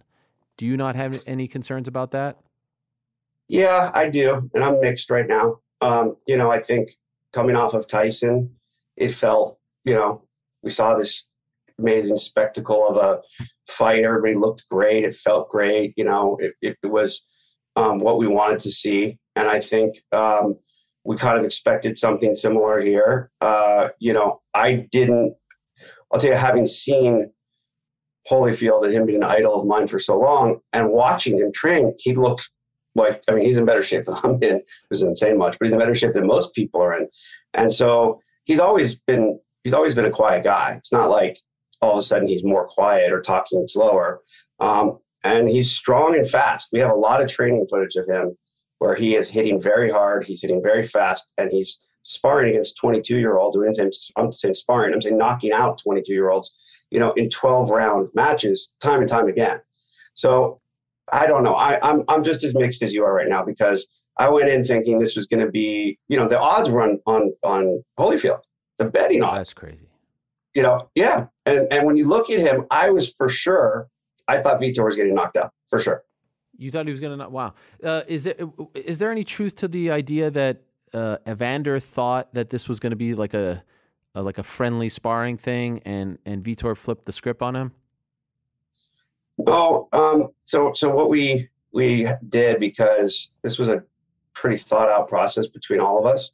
So the original deal with Evander was that it was all pro fight rules apply. Him and McBride, 2-minute rounds, you know, 8 rounds, and everything else was judged pro. When we moved it to, and that was the same thing that was going to happen with Oscar and Vitor as well. When we moved it, we kind of said, look, we're happy to call it. We say we didn't want to use the word exhibition because exhibition has gotten so many different words. Like, you know, exhibition could mean non-scoring. It could be scoring. So we're like, look, we want to make sure it's scored like a pro fight. We want to make sure it's treated as a pro fight. And you guys are fighting as a pro fight. In fact, so much so that we negotiated in the agreement that the fighters would use their best efforts. That's the exact words we used. And the day we agreed that we would tell the commission, we wanted to get it approved by the commission as a pro bout, specifically to make sure they were healthy enough to fight like a pro bout, and that it would be signed off by their, you know, doctors and the various pieces. So what we did agree is that the week of, we said it won't go on Box Rec. So we didn't use the word exhibition. It wasn't called, we specifically said it's not an exhibition. It's under all pro fight rules. The boxers will use their best efforts. except for the rules we adjusted, which are 2-minute, 8-minute rounds and bigger gloves. But the boxers will use their best efforts. There will be scoring, there will be judging, there will be knockouts. It just won't go on box rec. So even when I read people saying, oh, it was an exhibition, I mean, exhibition has so many different terms to it, right, and what it can mean. But it had every piece of a pro fight, with the exception is it didn't go in box rec. There have been some reports about the business it did, the buys. Are those accurate? Dan Rayfield reported, I think, $150K. Are you able to confirm or deny? Well, first of all, I can tell you is if he's right, he's a soothsayer, because as I think most people in this business know, you don't get your pay-per-view for a while. It's antiquated. So we don't even know within, call it a stone's throw of what our pay-per-view was. We know what our digital was. And I can tell you, we don't report it, but I can tell you that we did the same on digital that Jake Paul's last fight did on digital. Meaning the one that you just, I think you were, the Woodley one. You were at the Woodley one. So we don't know what our pay-per-view is yet. And no one in my camp nor anybody we're working with does.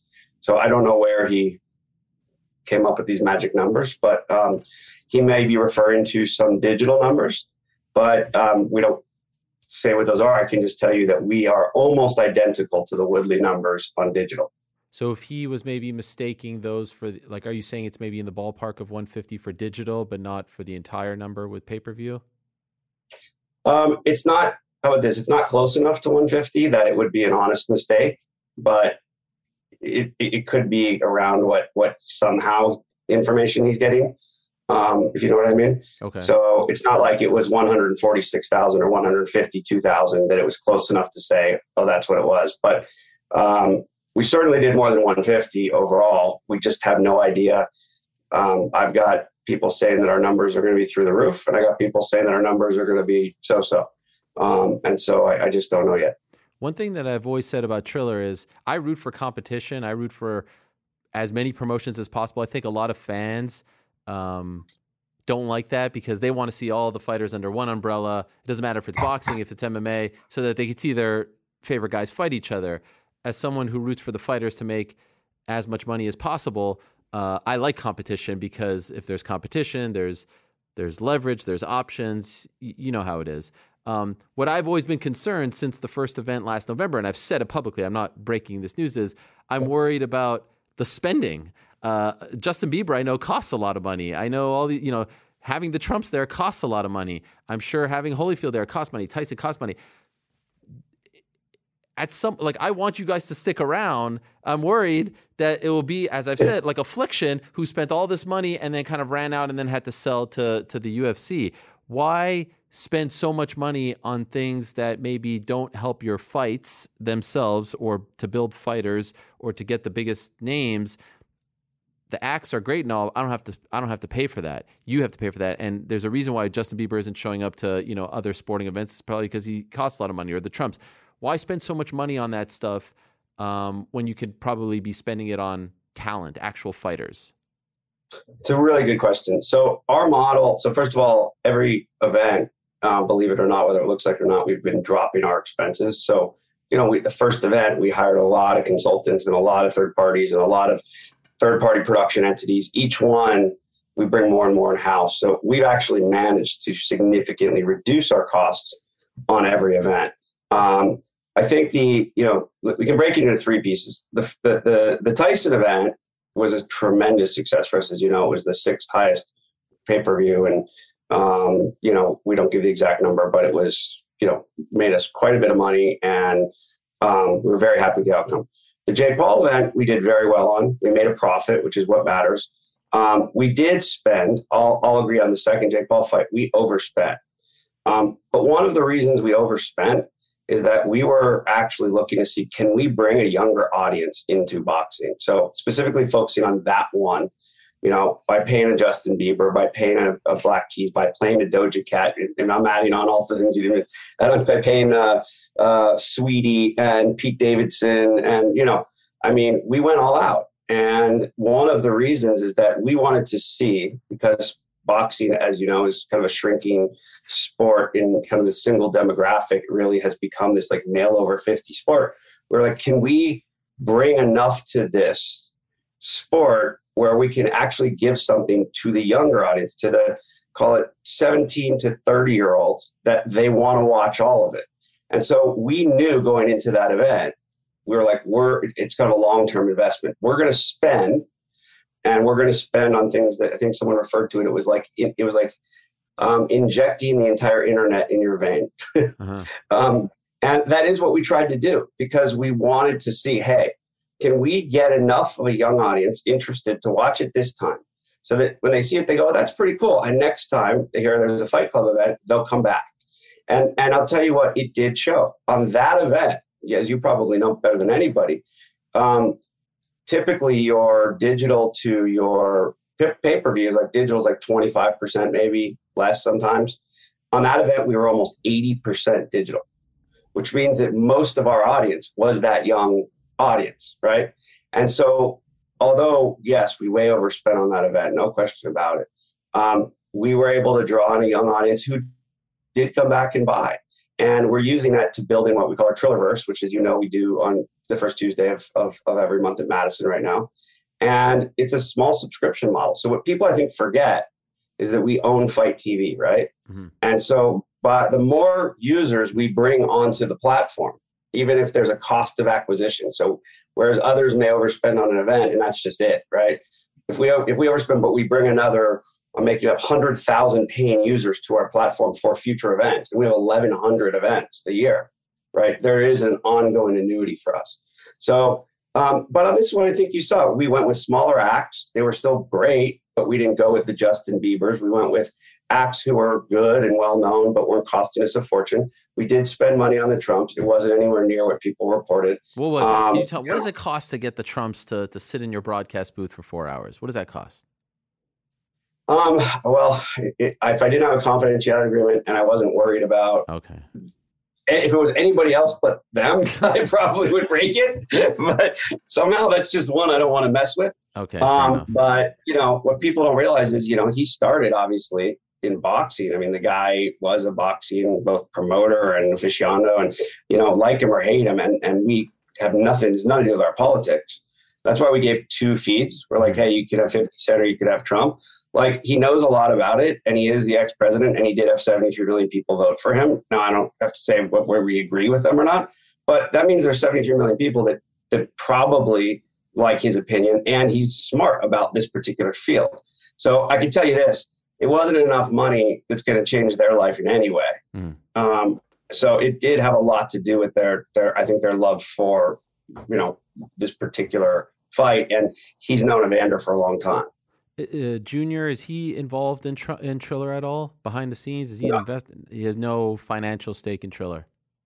Nothing. The Trumps have no. People have this weird conception that somehow the Trumps are tied to us. We have zero tie to the Trumps whatsoever. Just the anecdotal story was, one morning we woke up right after we just started this, and someone was like, Trump did a Triller. We're like, what? This is before anybody even knew who we were. And he did a challenge called a MAGA challenge, which was, hey, people come on and do your best rap on Triller, and the winner will come to the White House. And actually, we had like half our engineering team threaten to quit if we didn't take it down. And it wasn't even, he was the president at the time, and it wasn't even like, he didn't say anything political. He just said, do this. And we ended up having to take it down because we didn't want to lose employees. And then there was one other instance where they were, when he was talking about banning TikTok, clearly we were kind of the natural competitor. So he was very vocal about, I think Junior was a little bit senior, about, hey, look, there's an American alternative, Triller. They didn't have ownership. They weren't investors. We weren't sitting there, giving them money to do it. They just, I think, saw and went, look, there's this viable option that is similar. So it's not like we're trying to take something away. And I think that's why we became somewhat associated with them. But we don't talk to them. We don't pay them. After the fight, there was this big challenge to Jake from you and the team and Vitor, $30 million, Thanksgiving weekend, 1 year anniversary of your first card. What is the status of that offer? I'm not sure if we got a response from Jake yet. We were waiting for kind of a formal response, but I think. Well, he was on the show. He was on my show last week, and he said, "Put it, put the money into, an account, and we'll see that you have the $30 million, and then we'll talk about it." I think that was his answer. Well, we would easily do that, but he knows because we've paid him lots of money. He knows that we have the money, so I would. Yes, listen. We'll gladly try that. I don't know if I believe it, and I don't want to get into. I think very highly of Jake, so I don't want to get into a pissing contest back and forth of But he's made more than that from us in general. So he knows that we have it. What I do think, however, and this is something we didn't really think about, is that the Oscar De La Hoya Vitor fight on Thanksgiving, if we can make this happen, has just become much more interesting. Because for all those people who seem to be upset at Vitor for what just happened with Holyfield, you've just made this a much more personal fight, if you will. And Oscar becomes somewhat of not just, his own golden boy, but coming in for revenge for Holyfield. And so we are in talks with Oscar about having him fight Vitor on Thanksgiving weekend, Saturday, and calling it the revenge. Okay. So kind of moving on from the Jake thing, would that be fair? We're not moving on because, look, we've got Vitor wants to fight a lot. So we would do both. And I'm going to look into, I'm sorry I missed the show last week. I don't know if you know, but we had another show on Tuesday, the Trillerverse show. The Ja Rule and Fat Joe, right? Yeah, but we also had a boxing. Right. Yeah.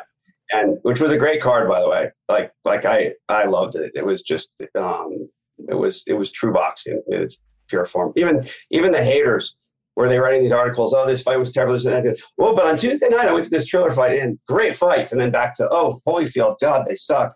Anyway, it was really funny. I was laughing. I'm like, so they put this paragraph in there of like how great our Tuesday fights were, but no, they wouldn't be mutually exclusive. I just think that there's a very big opportunity right now to capitalize on.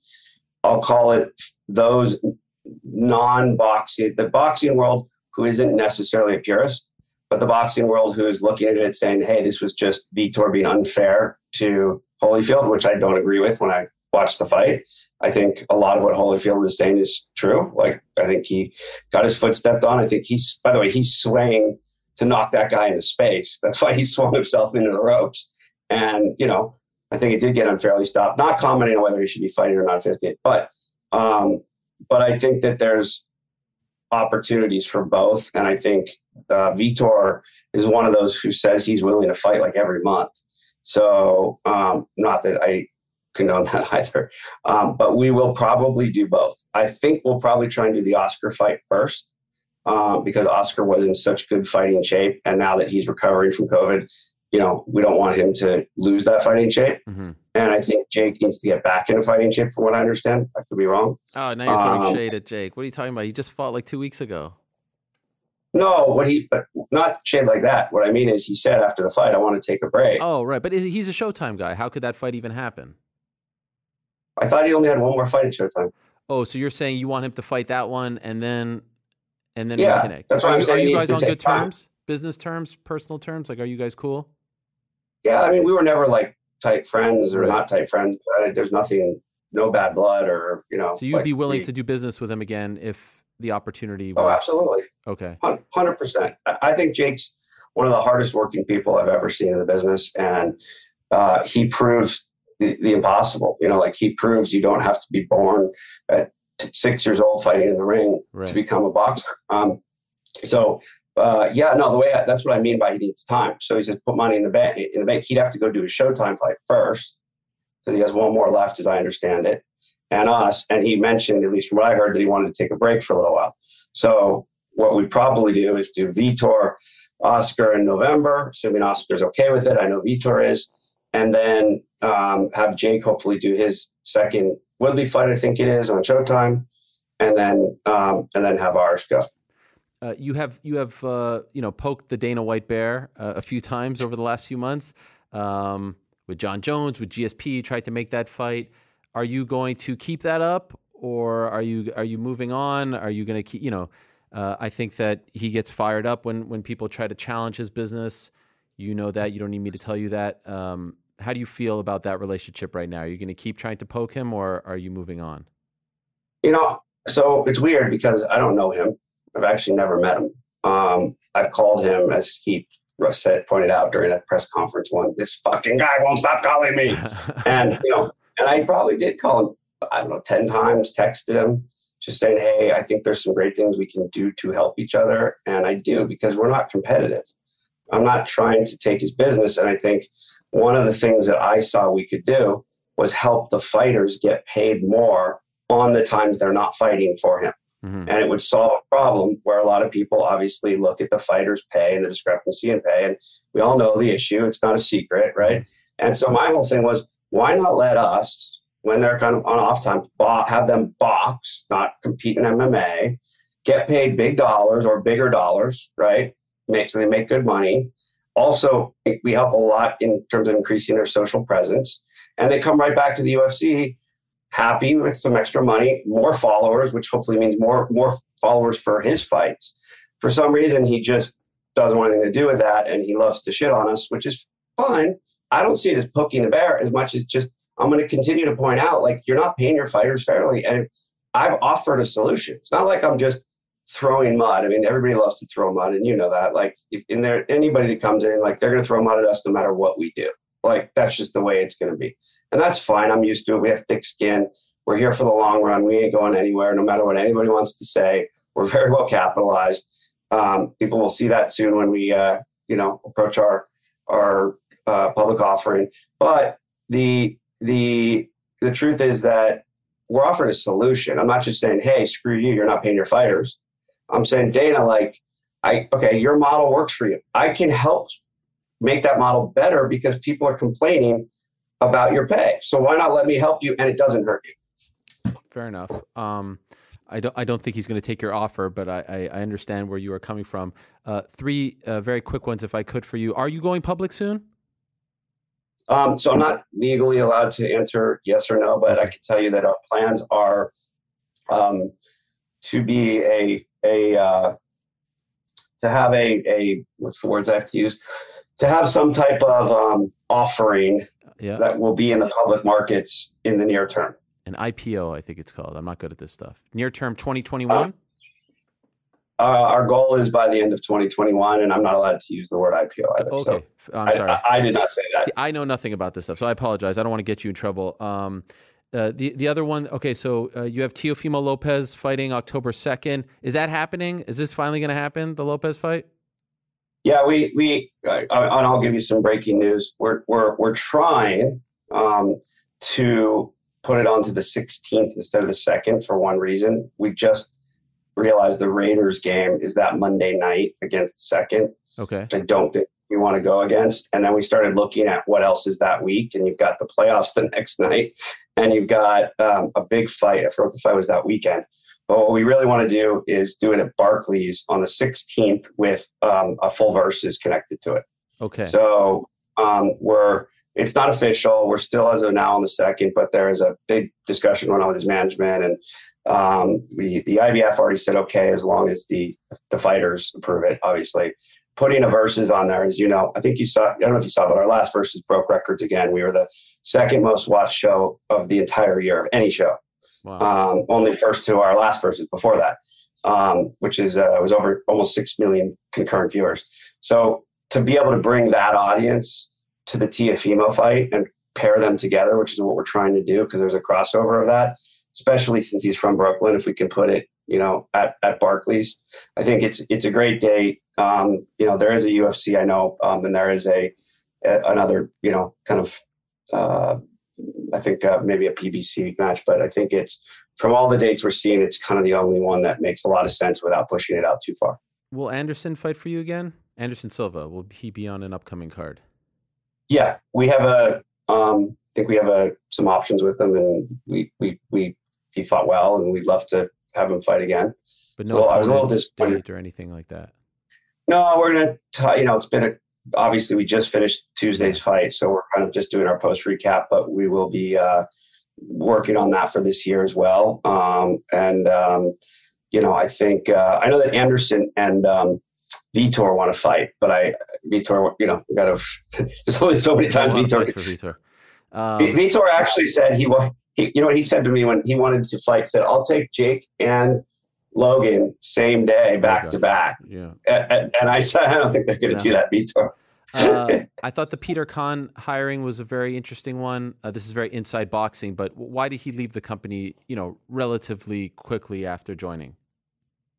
So Peter's a wonderful human being, will be a friend of mine forever. His I don't want to give any personal stuff away, but he's dealing with some family matters that he needed to tend to, and he knows he's always welcome back, and we love him and we support him. And, I wouldn't be surprised if he's not back with us in the near future, but for right now, he just needs to focus on his family. Fair enough. I appreciate the time, Ryan. I can pepper you with I love the business of fighting, but unfortunately we have run out of time. So thank you very much for the time, for coming on, for answering the questions. Good luck in October. Thanks for the little nugget on Teofimo Lopez. We'll see if that comes to fruition. And I wish you guys the best. I hope that you guys realize that, at least on my end, when I'm critical, it's not because I'm rooting for you guys to fail or rooting for your demise. Just want the best for the fighters, the business, and everyone involved. So you'll never hear me complain when someone critiques and gives their opinion. And frankly, we take it all to heart. So we're learning just as much as, we're building. And so when I read something, if it's by, someone like yourself who's been in this business forever, I do take it to heart. We read it, we digest it, we say, is there something we should have done different? Is this something we should take in? A lot of times we do. So we'll never be upset with critique or criticism, especially if it's, to make our business better. Thank you, Ryan. Talk to you soon. Thanks so much. All right, there he is, Ryan Kavanaugh of Triller. Appreciate him answering a ton of questions. Like I said, a lot more to ask him about, but we did run out of time. We went a little longer, so I do want to get to our next guest, but look out for that. They have moved that Teofimo Lopez date a lot. Hey, it's Kaylee Cuoco for Priceline. Ready to go to your happy place for a happy price? Well, why didn't you say so? Just download the Priceline app right now and save up to 60% on hotels. So whether it's Cousin Kevin's Kazoo Concert in Kansas City, go Kevin, or Becky's Bachelorette Bash in Bermuda, you never have to miss a trip ever again. So download the Priceline app today. Your savings are waiting. Go to your happy place for a happy price. Go to your happy price, Priceline. So I'm curious to see what happens with that. I think the Jake Paul stuff is very interesting. We don't know what that card did on Showtime yet. By all indications, it did very well. I always think that part of the business is super interesting, the pay-per-view buys and all that, but it's hard to get that. I do think maybe at some point we might get that because Showtime is owned by Viacom, public company. But in any event, I root for everyone to succeed. I root for everyone to have longevity. Obviously, we've been in this sport, covering the sport for a long time, not just MMA, but it's the same in boxing. You overspend, you're not going to stick around for a very long time. So I know that Triller is a very polarizing entity, and I'm very curious to see what they do over the next few months, year, and very interesting to hear him say that they are now looking towards the Vitor Belfort, Oscar De La Hoya fight to run that one back, if you will. All right, let's move along to our next guest. I did a show last Friday where I got very, very heated about this man and the state of his career. And I feel like over the last somewhat, 2 or so years ago, I feel like I've been his advocate, fighting the good fight on behalf of Leon Rocky Edwards, because he doesn't get the respect that he deserves, because he doesn't get the love that he deserves, that he doesn't get the attention that he deserves, that he doesn't get the opportunities that he deserves. And so I've been trying to get him on the show for the last few weeks, and there he is. The man, Rocky. Leon. How are you, Leon? Leon, I'm on the front lines taking bullets for you, my friend, fighting the good fight on your behalf. And I'm sick and tired of it, Leon. Errol, you know what's right? You know what's right, Errol, man. Come on. You know what's right. I've earned it. I've done everything they asked of me. I've earned the position that I'm in, and they're trying to hold me back, but just believe me that power shot is coming, and I feel I deserve it, Leon, why aren't you fighting for the belt on November 6th? Why aren't you in the next UFC welterweight title fight? Unbeaten in your last 10 fights, Leon. Your last loss, 2015, to the current champion, Kamaru Usman, who at the time wasn't the champion. 10 in a row you have not lost. Why aren't you fighting for the belt next? I could not answer that, Errol, to be fair. Like I said, it's been what, 6 years since my last loss, you know. Colby got beat by the champion, went for Woodley. The fight ended by a injury, sat out for over a year, then got the title shot. Well, when I go and get 10 fights in a row, he needs at least one more. He needs one more. Every time is one more, you know, and I think they're trying to get me beat, but I cannot lose, Aaron, and I will not lose. You know, I truly believe that I will be the next world champion, and they're trying to hold me back from it, but it's coming. I truly believe it. When you walked out of the cage in Glendale after the Diaz fight, did you think, all right, I got it, like I'm Usman's next opponent, this is a done deal, I will fight for the belt next? Did you think that you had done enough at that point? I did. Like I said, they keep saying one more, you know, and that's okay. This is the reason why I'm taking Diaz fight. Could they say one more? It's okay. I'll do Diaz. Did the Diaz fight. Then another one. Okay, let's do something else. You know, like how much more do I need to do and prove to the company? I'm the one that's stepping up and fighting all these guys. You know, when Hamzat first come on the scene, all the guys turned him down. I'm the one that stepped up. I called out Masvidal for years, Burns for years. I've called them all out. You know, so I don't understand where Ortiz is coming from, saying I'm scared of guys. But like I said, I truly believe that I deserve the next title shot. I've worked hard over the last 6 years to prove that I belong where I'm at, you know. And then just curious, when you found out that it wasn't going to you next, that it was going to be Usman Colby 2, what was your reaction? How did you feel? Obviously, I was pissed off, you know. I was like, what the fuck? Again, you know, you can pass me over again. You know, but when was the date? It was early November. I thought, okay, what's the next best option? I thought Masvidal was an option, to be honest with you, you know. But they were saying, okay, next year. I'm not waiting till next year. If I'm waiting till next year, I might as well fight for the world title. Why would I wait for a man that I've called out for 3 years, turned me down for 3 years, now he's coming off two back-to-back losses, getting knocked out his last fight, to now, so yeah, I'll fight him next year when I can might as well wait for the title shot. So can I see if I get this situation right? The title fight is happening on November 6th, Madison Square Garden, Usman Covington 2. If they offer you Masvidal, Leon Edwards, Jorge Masvidal on that card or around that card, are you taking it? Is the issue not the opponent, the fight, whatever? It's that, correct me if I'm wrong, what they're saying is early 2022, and you don't want to wait all the way till then. So you'll take it if it's in November or so. You don't want to wait till 2022 to fight him. Is that accurate? Exactly. Errol, I'm calling man out for a long time. I know he won't take it. He talks all this shit on social media and play this tough guy on social media, but we all know he's not going to take it. You know, he's coming off 2 back-to-back losses. He's trying to get another win in to try and get his name back where he was. But I truly believe that he won't take it. It's been 3 years now. He's chose to fight Ben Askren over me. You know what I mean? So that proves it enough that he's not willing to fight me. And I look forward to my title shot. I'll see what happens in November and go from there. So why don't they give you that fight in November? To the best of your knowledge, did they ask him for that time frame? And no, the fight. To be honest, the fight was never mentioned. The reason why I put that tweet out the other day was I think I woke up in the morning. I saw like all over social media that George and Leon is getting talked about for early 2022. Yeah, I think you was the source, right? That might have been my fault. Yeah.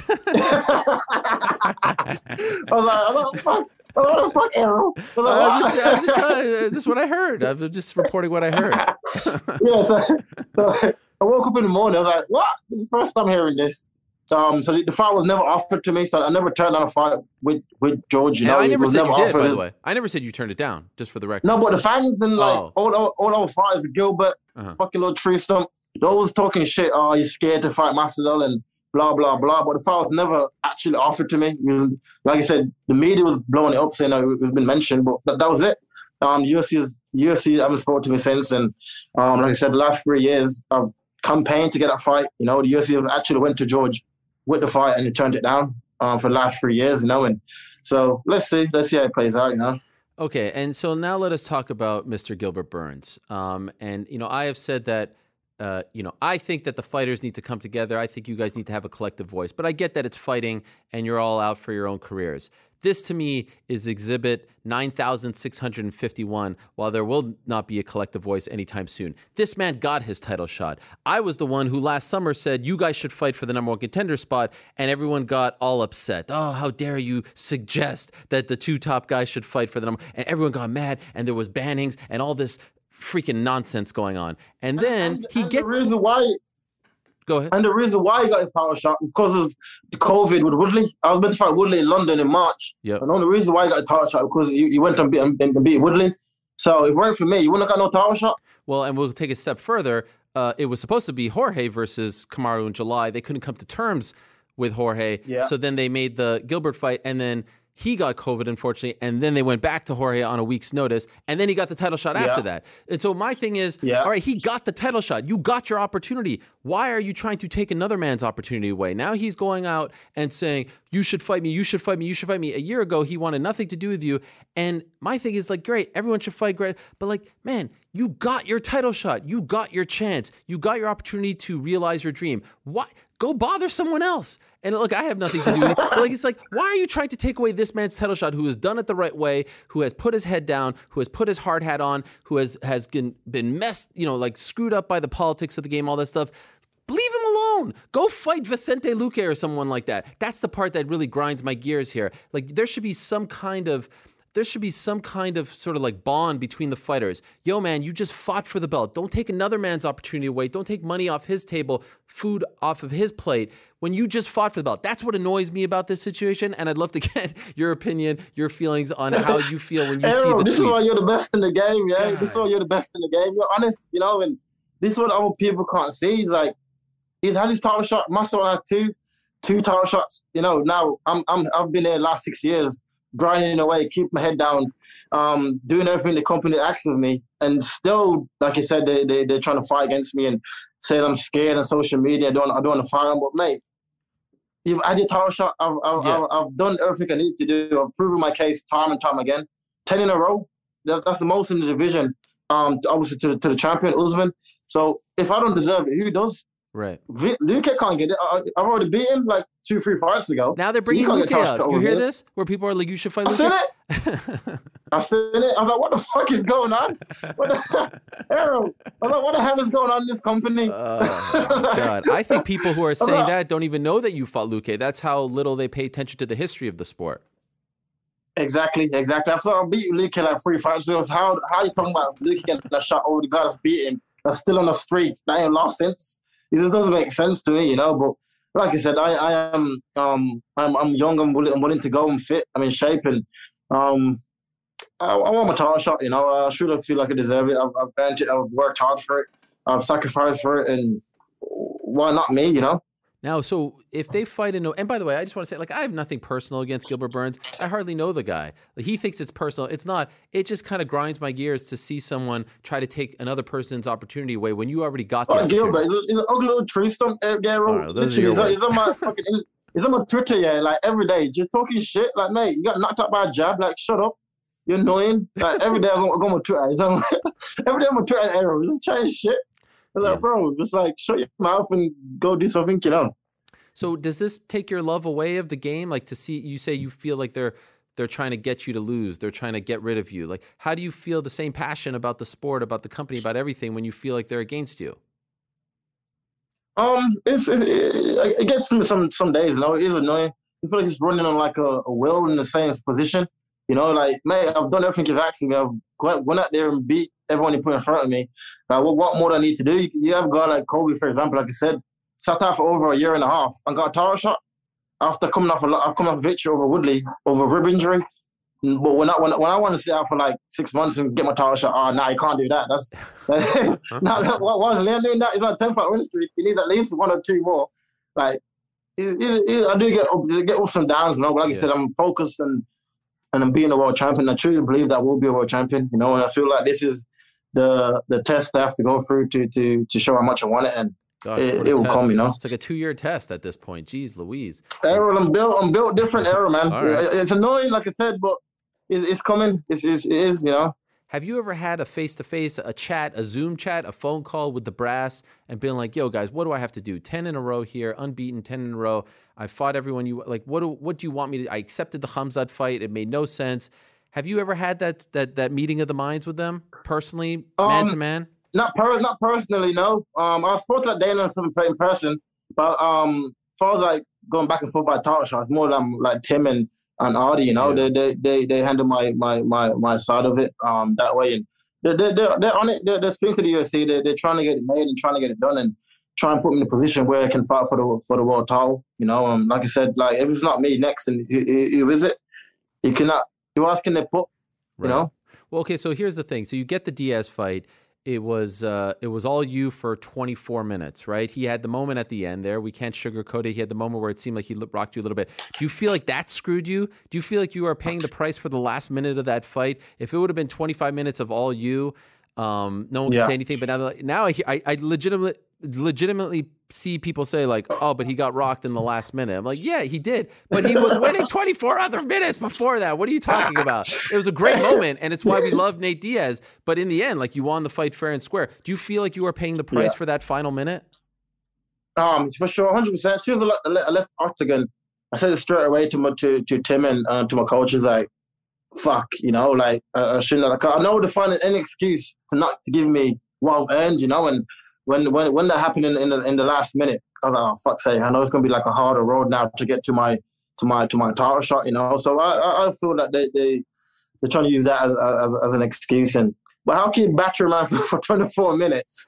Yeah, get touched once in the fight, and then mate, you almost lose. Blah blah blah. Like what are we doing here? What is it? Right. Like, I can go out there batter the man from pillar to post, but I don't know. Like I said, Errol, they're trying to hate on me, but I am built different, and I'll get my position. Yeah. Was it hard to enjoy that fight because of that final minute and knowing what was to come? Like, to enjoy the aftermath of the fight, when you had just beaten one of the most popular fighters in the history of the sport, were you able to revel in the moment, or were you bummed afterwards because of that? Oh, not really. Like I said, soon as I left it Octagon, I said it straight away. Like, fuck, you know, like I shouldn't allow that to happen. You know, and some of that I'm working on in my training camp. I've done it even in sparring. I was like, the fight's easy. I kind of like go into like a coast mode, and that's when I always get caught. You know, I got to stay focused all the way through the fight. You know, and that's something I need to work on. That's what I've been working on since the fight, and it will never happen again. You know. So since that title fight is scheduled for November 6th, are you willing to wait? I mean, like, the winner of the fight will only be ready, you know, historically February, March at the earliest, right? For, you know, Usman, to his credit, really active champion. This will be his third fight, right? In 2021. So that's pretty good. Yeah, I believe so. Yeah. Yeah, because he fought Burns, he fought Masvidal, and then he'll fight this one. But yeah, you know, 4 or 5 months is, you know, so that would take us to March or so. Is that cool with you? Because now we're talking, you know, a pretty long stretch, without, 9 months without fighting. Yeah, I know. Well, the same my story is early 2022 anyway, from you. So if that's the case, I'm going to wait till 2022 anyway, to January or whatever, right. February. I'm going to wait another 8 weeks and fight for the title. Right. Yeah. So it's like a position where, I don't know. It's a tough spot. Difficult position I'm in. And, yeah. What if they call you now, and not to put you on the spot, but I'm just curious, because I want to try to get rid, for your sake, of this label that you're just sitting around waiting. Like, you know, I feel like you've gone screwed. Everyone's gone screwed, but like, it's just been a really bad, you know, even like the eye poke and the 1 minute. It's like, you can't catch a freaking break here, Leon, for God's sakes. It kills me on your behalf. I need that day in the white privilege. Get some of that day in the white privilege. Can I be honest with you? Can I just shoot straight? I think the guys that get, you know, I think Gilbert does a great job of this. I think other guys do as well. That's why I asked you. And this is, I think Tim and Audie are two of the best in the business. I think everyone knows how I feel about those guys. But I think that if you actually went face to face and had a chat with him, things might be a little different, because he tends to favor the guys who go out, you know, Gilbert loves to post pictures of him and Dana doing selfies. I'm not saying you should do that. Don't be, you know, that guy if you don't want to be, but maybe just to have that connection with him, it will give him some sort of reason to, you know, actually reward you. Have you thought of that?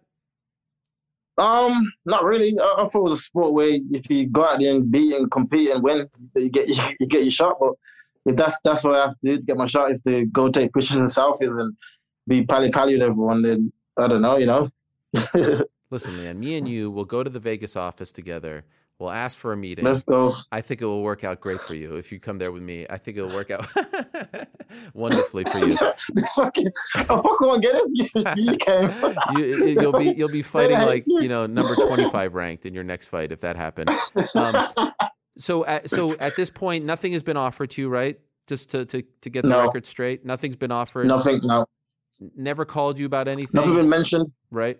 You would be potentially, if they offer you in November, same card, co-main event or whatever of that card in New York, right here in New York. Would you be open to it if it's in 2 months? Would you be open to taking a fight there? So that, because I think the key thing is for your schedule to align with the champion, right? If you're fighting 2 months after the champion, then Usman's going to go fight someone else who's hot, right? And then you're going to be, on the sidelines again. So if they offered you something around November, would you be open to that?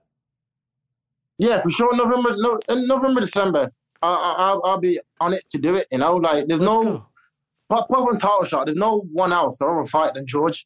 Everyone knows this. Like fuck this scared talking. I'm not scared of him. I've asked 3 years in a row to fight this guy, turn it down every single time. So, like I said, I'm not waiting till next year to fight him. I'm gonna wait for the title shot and fight for the title. Well, I've earned years ago. So, let's see. So this is great. I think we accomplish a lot here. You are saying if they call you and say, hey, you want that Jorge fight finally? You get revenge, 3-piece and a soda, you'll take it November, December. You just don't want to wait an extra 2-3 months after the title fight happens in early 2022. Yes? Yeah, correct. And you're going to take the fight. As long as the money's right as well, so we're good to go. Why do you think that he won't take that fight? It turned down 3 years, Errol. Yeah. I don't believe that cage fighters. I don't believe you guys are scared of anyone. To be honest with you, I don't think he's scared. I don't know what it is. For some reason, I don't know. I don't know. I can't answer. What's the reason to keep turning me down? I can't answer it. And just curious, for the sake of the conversation, because I'm sure he's watching. What if they offered you Gilbert in November? Would you take that fight? No, I don't like him. There's nothing there. Gilbert does nothing for my career or nothing for me at this point. Like I said, he's just got knocked out, cried like a baby in the octagon, and then went and humped Wonder Boy for three rounds. So nah. The only way I compete now is Maslow because of the history we've got and the backstory behind it. And with Gilbert, there's nothing there, just a short tree stump. To talk shit on fucking social media. That's it. And you don't engage with him. Is that hard for you, or you don't really care? Nah, I don't, because it's just annoying. I was laughing. He's like, mate, shut up. You're ugly. You cares? Leave me alone. I wanted to say I have nothing to do with this. I just want to say that part. I've said enough. Gilbert, who everyone claims is the nicest guy in the world, and I have no personal issues with him.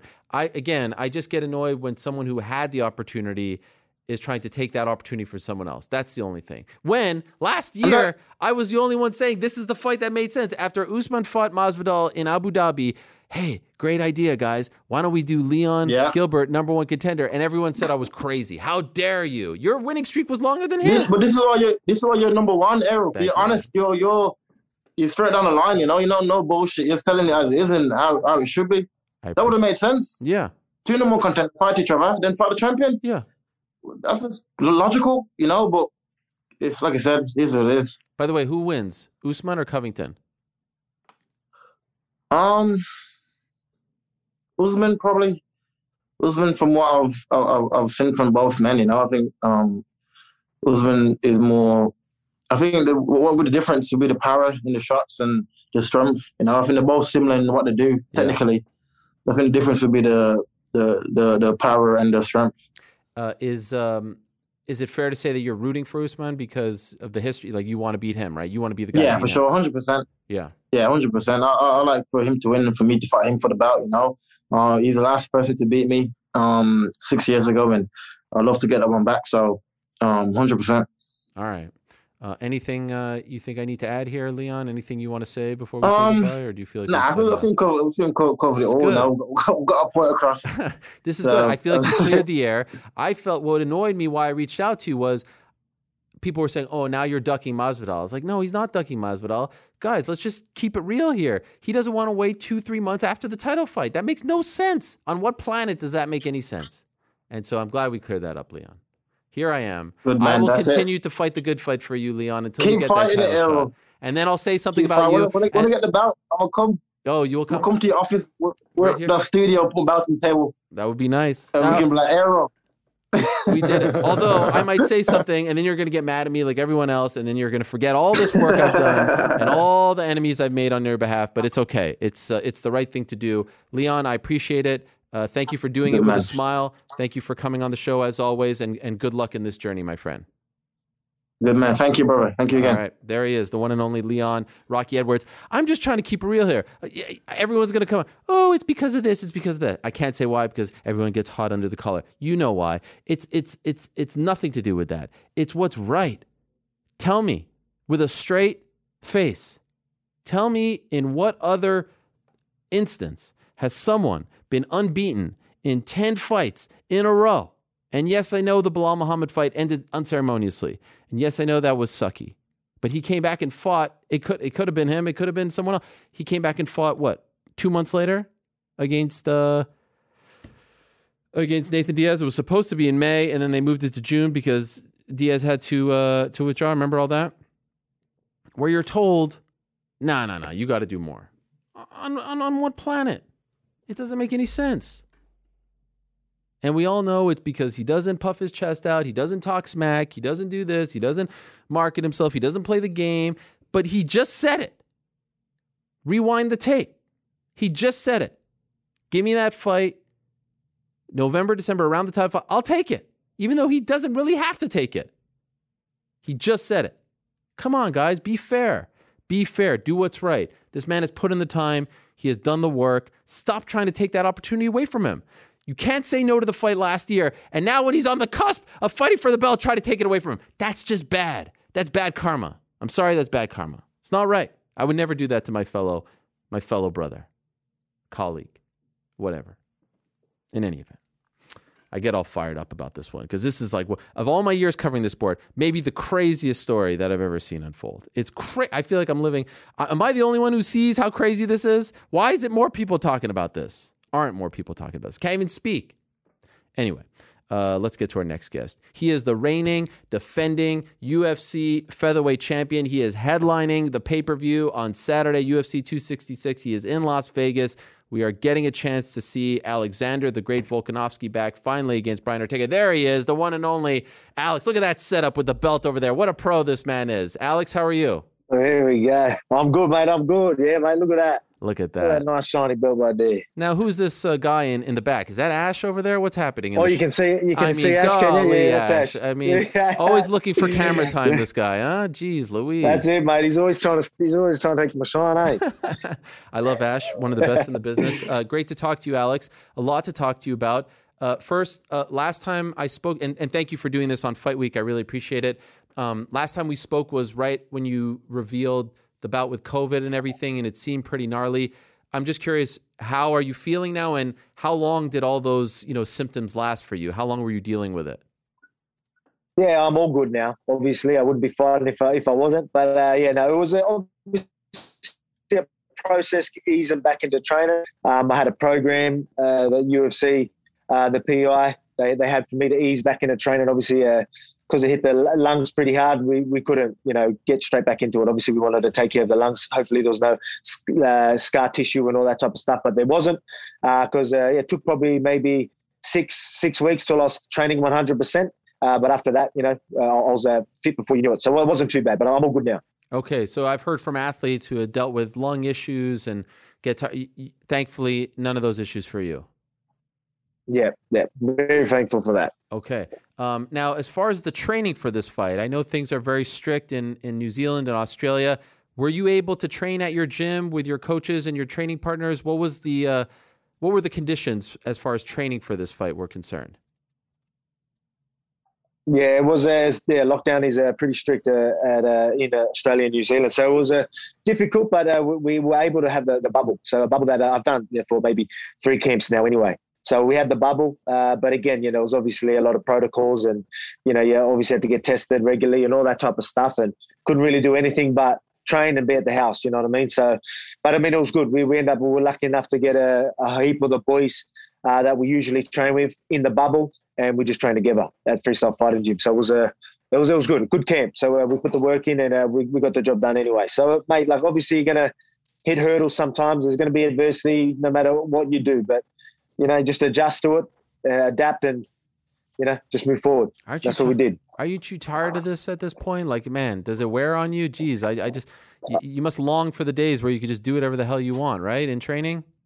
Man, yeah, you're definitely over it, but hopefully things are changing over there soon. They're talking about it getting back to normal pretty soon. So I'm just hoping that happens. So look, man, I'll do what I need to do. I usually just bust my ass in the gym anyway. So and family time, that's the type of guy I am. So it's all good. But seeing the kids, being homeschooled and for the wife and all that type of stuff, it's tough. Again, I'm a pretty selfless type of guy. So it's not me that I'm worried about. It's my family that I feel are struggling a lot more than me with it. You know what I mean? So because the kids should be at school, sure. Learning, working on their education and playing with their friends. And, right now that's not happening. So that's tough, but hopefully it's back to normal soon. And so did you arrived to Las Vegas Saturday, right? Saturday or Sunday? Saturday. Yep. Actually, I was surprised. Usually when you're coming from Australia, most guys will come like 2 weeks out because of the time zone and everything. Why did you come so close to the fight?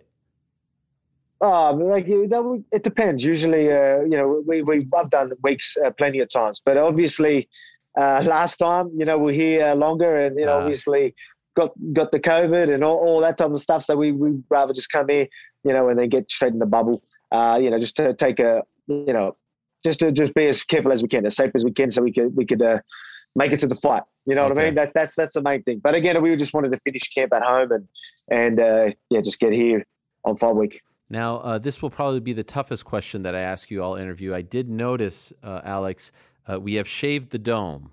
Why did we do that, Alex? You're hiding it from us right now. You just couldn't. Lockdown. So no barber can't get a hold of any of the barbers or anything like that. So like I said, it was strict. The lockdown was very strict. So you couldn't go. We had to. Most people in Australia are shaving their own hair. So cutting their own hair and things like that. And I didn't want to try and cut my own hair and do fades and whatnot because it would have been looking even worse. So I just thought, you know what? Let's just shave it off nice and easy. Don't have to worry. Don't have to shampoo it. Right. You know what I mean? You don't have to do your hair when you're doing your interviews and whatnot. So it's easy. It's definitely easy. Are we sticking with this? It's different. I don't know. We'll see. We'll see. Hopefully, once when we get out of lockdown, and I can get my barber looking up, I'll talk to my barber and see what he wants to do with it. And just curious, obviously you're with the freestyle guys. Joe Lopez, your longtime head coach, I'm assuming is with you in Vegas right now. Yes. Yeah, I think he just walked in. Yeah. Okay. Master Splinter's just over there. My best to him. What about the CKB guys? No training with them, right? Nah. So I haven't been able to do that for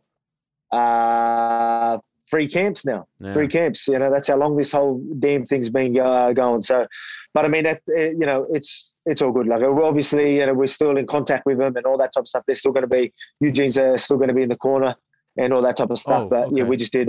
We've done our last 3 camps at Freestyle Fighting Gym, and we use the same guys. Like I said, we've got a lot of beasts from around Australia all come to help me. So I was blessed to have Joe organise that for me.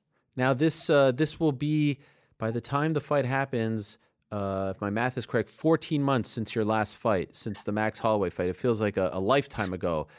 Are any worry about things like ring rust and because you were a pretty active fighter before all this? No worry about any of that.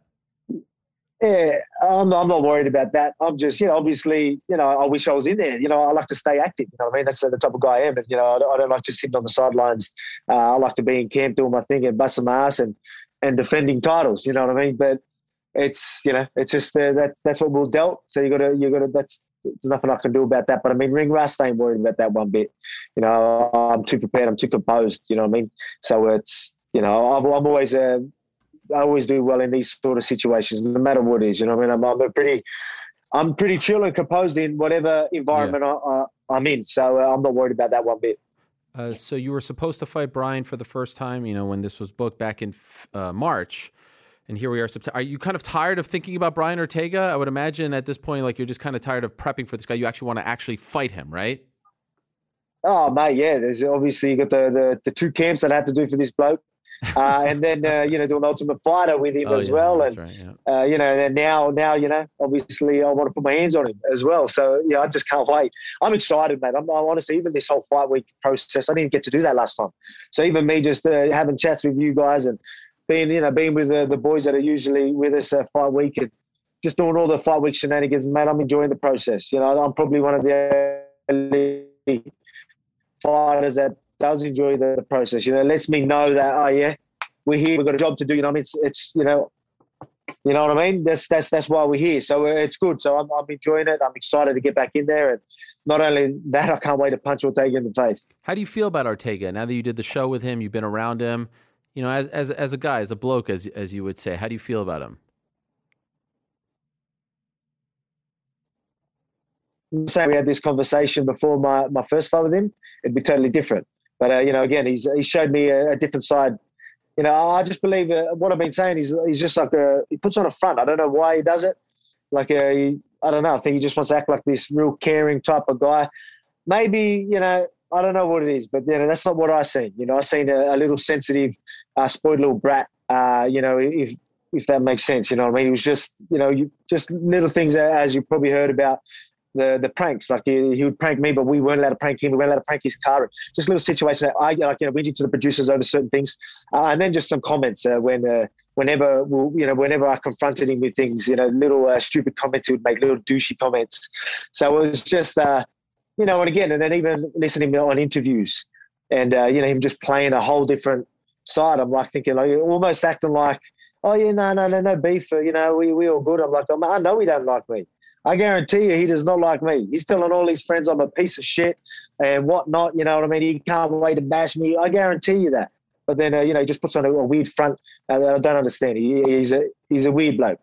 I don't get him. So on the show, he said, like, you can't prank him? That he was off limits?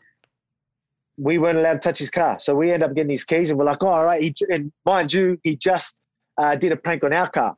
He just messed with our cars. We laughed about it. Again, do whatever you want with us. We're all good with it, man. I'm used to the banter. I'm used to pranks. Living in Australia, you know what I mean? Like that's how us boys roll. You know what I mean? That's just how we are. So I thought it was great. The banter was good. I was like, oh, yeah, sweet. I go, oh, yeah, now we got his keys. He left his keys in the gym. Let's do it. We're going to producers. Oh, we've got his keys. We're going to, mess with his car. Like, obviously, we're not going to break his car or do any damage to it. But no, we're not allowed. We're under strict rules. We can't touch his car, and all this type of stuff. So I don't know. They had rules in play that we weren't allowed to do things to him. But put it this way, there was no rules on our end. Wow. You could do whatever you want. You know what I mean? Like it was anything goes for us. Are you a big betting guy, Alex? Do you look at that stuff? Am I a big betting guy? I wouldn't say I'm a big betting guy, but yeah, I bet here and there. I was looking at the odds, minus 185 for you as of right now, and plus 150. I thought I was a little surprised, a little closer than I expected. I don't know if it was because of his last performance, which now feels like a very long time ago. Are you surprised by those lines? Yeah, I guess, but not really, man. Because they're disrespecting you, Alex. They're disrespecting you for God's sakes. Yeah, look, man. But mate, they have been my whole life. You know what I mean? I've been the underdog my whole life. People that's just how it is, and I love proving people wrong. So that motivates me. Mate, like I wouldn't care if he was a favorite. You know what I mean? If he was a favorite, I'd laugh and be like, oh, I'm going to make my boys money. I'm going to make the real ones that know what's up. I'm going to make them some serious money. Because I guarantee you, the people that know the game, they're betting on me. You know what I mean? And like, I guarantee you, like anyone that's trained with me, he's betting on me. You know what I mean? So people can say what they want. Again, like there's going to be doubters a whole way. You know what I mean? And I'll be honest. I used to worry about what people thought and things like that. It used to worry me, and I used to really care about what people are. Now I was like, whatever, it's all good. They're going to say things no matter what you do, mate. You like look at the type of guy I am. Like I'm one of the nicest blokes you ever meet. Like I would even go out of my way to to like sort of not offend anyone. I'd go out of my way, literally. I couldn't even have a proper conversation because, they might take offense to this. And people still take offense to it. People are going to still make me look like I'm the worst human being. I'm like, fuck me, all right, that's it, I'm done. I'm not even going to bother anytime. Like, again, I don't need to try to do anything. I know I'm a pretty chill dude. I'm a friendly guy. I'm proud of that. I'm not, so I don't need to worry about offending anyone. If the people are going to be offended, that's on them, not me. So things like that, you know what I mean? So I just don't care too much about that. And, mate, you're going to get a lot of people in the media that are going to say things that I don't agree with. But at the end of the day, mate, I can prove them wrong. Because, again, I've already got that underdog mentality anyway. I'm already telling myself that. Sorry, man, I'm just trying to fix my phone here. I'm already telling myself that, again, that underdog mentality in preparation, just to, you haven't done enough. You need to do more. He's probably working harder than you. I know he's not working harder than me. I guarantee you he's not. I know for a fact he's not, but I'm telling myself he is. Yeah, I'm going to have that sort of mentality. And I have that with everything.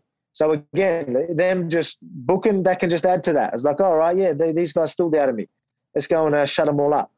Taking that one step further, I think that of all the male champions in the UFC, you are the most underrated, most underappreciated. You don't get the love that the other ones do, the attention, the media attention, the headlines. You don't get talked about. You're just kind of there. Do you agree with that? Do you agree that you don't get the attention that some of the other male champions? I'll be honest, yeah, man, I agree with that. I haven't been the one to really care about that, but many things are changing, and I'm going to change that. You know what I mean? Going out there and doing what I plan on doing this weekend is going to change that.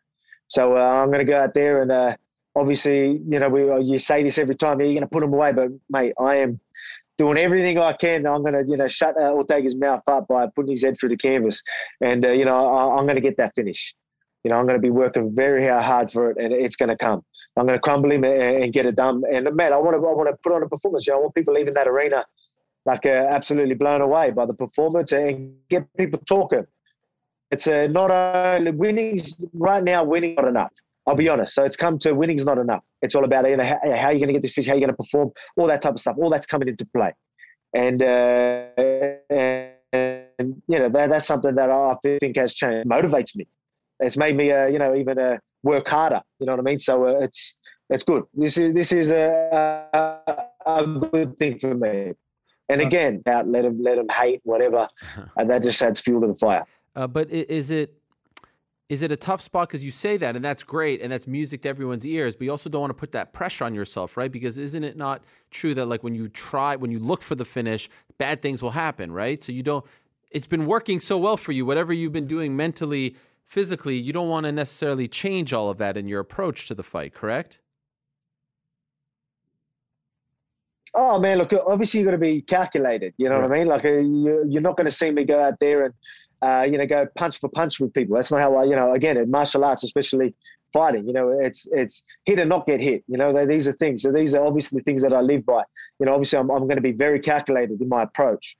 But there's going to be, there's holes that I see. There's obviously you've got guys like, say with Max, for instance, when you've got a durable guy who's got a great chin, and then he's obviously fit and got a gas tank. So kind of like that is going to be a little bit more difficult. Where, Ortega, even just being with him through the Ultimate Fighter and all things like that, I can even see through his mentality and things that he said that, he's not good under pressure. He looked good. He looked great in his last fight, but that was because he was able to just do whatever he wanted. A Zombie just let him do his thing. And that's I'm not trying to have a shot at Zombie, but Zombie fought a fight that everyone knows that I don't fight. You were going to be thinking in that fight with me. You were going to have to adjust to what I'm doing. You were going to be under the pump. You were going to be figuring your brain's going to be ticking. Your body's going to be fatiguing.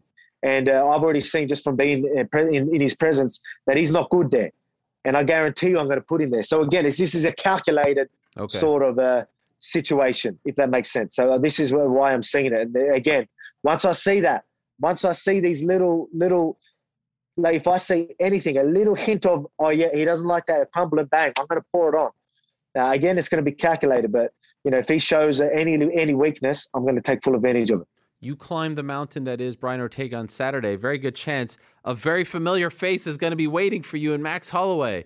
I know you don't want to look past, but is that weird for you, or is that how do you feel about this? The fact that it's back to Max Holloway potentially after this? Man, I don't feel anything with that. At the end of the day, he did what he had to do anyway, right? So again, we go to Ortega. Ortega's the number one contender right now. I'm going to go out, take him out, and whoever's next, who's the next in line? And Max has, he's had his fights.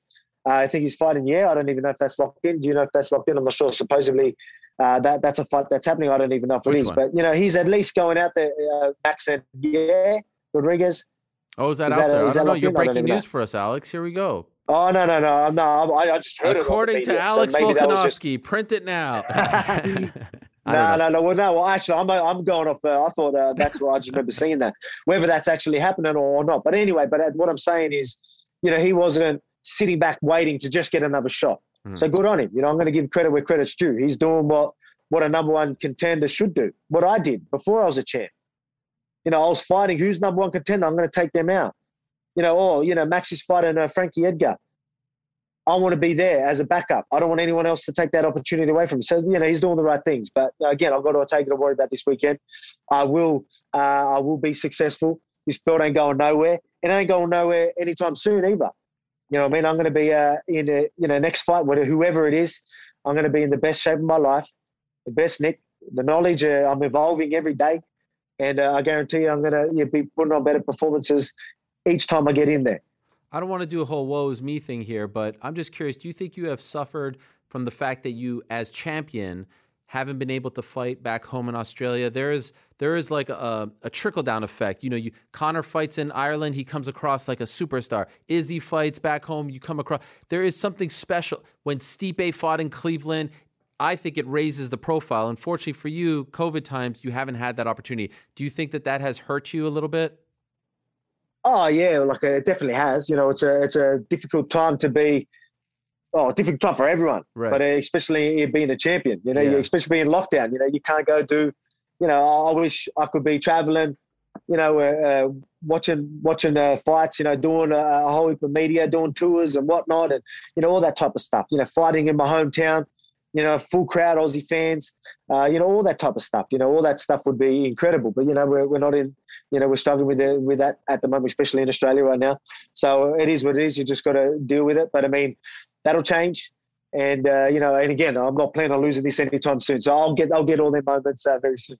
Now, Ortega's a great fight, Alex, and Max Holloway would be a great fight. I do have to say, I would love to see Alex Volkanovski versus AJ McKee. And there's been a lot of talk about the new Bellator champion. By the way, people get mad when I say, this is first of all, it's not going to happen anytime soon. He's Bellator. But have you been able to watch this young man, AJ McKee, who just won the featherweight title in another promotion, Bellator? And if so, what do you think of him? Oh, I know. Yeah, obviously you end up seeing highlights and whatnot. Yeah, man, look, you're always going to get people that are calling your name. I've got people in my division, the UFC, calling my name, and you're going to get them, you know what I mean, from other promotions, and that's going to happen. And like you said, is that fight likely to happen? No. But I mean, let's be real as well. Even if the kid is good, you know what I mean? And I guarantee you're praising him and whatnot. But let's be realistic when we're talking about, look at my rise to the title and look at his rise to his title. You know what I mean? It's just totally different. You've got a bunch of absolute killers. And then, he could be a killer himself, but you know what I mean? He hasn't had the competition that we've had. And that's obvious, you know what I mean? But again, is he a great fighter? Yeah, he probably is. Will he beat me? No. But I mean, at the end of the day, if he was to, why should someone from a different promotion ever get a chance to fight that when we've got to, go through, a bunch of killers to get to that title, like I did, goats of the division. You know what I mean? Some of the best featherweights you've ever seen. These are the guys I have to fight to get a shot at that title. And these guys can just, fight in different promotions. And again, I'm not trying to have, not trying to throw disrespect, but, let's look at my resume and then look at his resume. But I'll be honest, I haven't checked his resume, but I guarantee you it's not as good as mine. In other words, what you're trying to say is there's levels to this, right? And you don't feel like he's on your level. There's levels to this. And again, I don't even know the guy, so I'm not going to sit there and throw shade on him, but, I don't know too much about him, but yeah, I know he's called me out, but let's be real. You know what I mean? I've worked very hard to get a shot at this. for someone to just get a shot just purely for winning in a different organization. Mate, I wish when I was winning titles outside of the UFC, I wish I could just fight the champion of the UFC too. Right. So that's how I look at it. Although Michael Chandler got a title shot pretty early in his run. He wasn't even champion in Bellator by the time he came over. But he's not a free agent. It's not going to happen. It's just fun to, compare the champions in the other organizations. Yeah, oh, man, and of course these things are going to get brought up. But hey, I don't mind it. Yeah, bring my name into it, all good. Whatever, that's all good. But is it going to happen? Probably not. Two last things for you, and then I'll let you go. And again, thank you for the time, Alex. Talking about that rise, I think you know this because I think I saw you comment on it. A guy who you fought in the early days of your career, unfortunately passed away, Kyle Reyes, not that long ago. What do you remember about Kyle and fighting him a few years ago? Yeah. So I've met him a few times even after our fight. So yeah, very talented fighter as well. He was a beast. Very well rounded, great striking and grappling. So I remember, I fought him on PXC. So that was my first fight, my debut on PXC. But yeah, I've met him a couple of times actually in Vegas when I was here for Izzy's fight. I think it was. He went out of his way to say hello, and every time I see him, he literally goes out of his way to say hello. You know what I mean? So he's a cool, good kid, and I've heard nothing but nice things about him. And yeah, it's obviously very unfortunate. You know what I mean? Like, for something like that to happen, go in for I guess you could say a pretty simple surgery. And then, it's pretty heartbreaking. I know a lot of people that knew him and they were devastated about it. So my heart goes out to his family and anyone that knew him. I do have to say, and thank you for that. I do have to say, I love talking to you. I love everything about what you do. But honestly, I go out of my way. I'm not just saying this. I go out of my way to watch the cooking videos. And I love the quick ones. I love the cooking video. Do you do those yourself? Because you do what you do. For those that don't know, on his Instagram, on Alex's Instagram, it's like it's all edited, but then you like narrate over it with this fast-paced, fun, narration. Ooh-wee. I don't know what you say at the beginning. What do you say at the beginning? How you doing? How you doing? That's a Norbert. Yeah. It's great. Who does that? Do you do all that yourself, or do you have someone helping you? Oh, well, man, because we're in lockdown, so so I'm doing that just from the phone, just through the reels, just having a bit of fun with it. Obviously, my YouTube channel and all that type of stuff. Go check out my YouTube channel. That's got some cooking shows. That's obviously more edited and longer, sort of explaining how I cook things. Where this one's just quick, rough, funny little quirky videos. You know what I mean? Just showing a bit of Aussie humor. Just having a bit of a laugh. But everyone loves food, mate. You know what I mean? So. Especially for people that love martial arts, they tend to be food lovers as well. So it's actually a bit of a hit on my Instagram. So go check that out. It's good fun. It's really, I'm not just saying this. It's really well done. It's fun. You seem to be a great chef. And so could I ask, if I'm hosting a party to watch UFC 266 this Saturday, what should I cook? Give me a dish that I should cook on behalf of the champion, Alexander Volkanovski. What should we cook?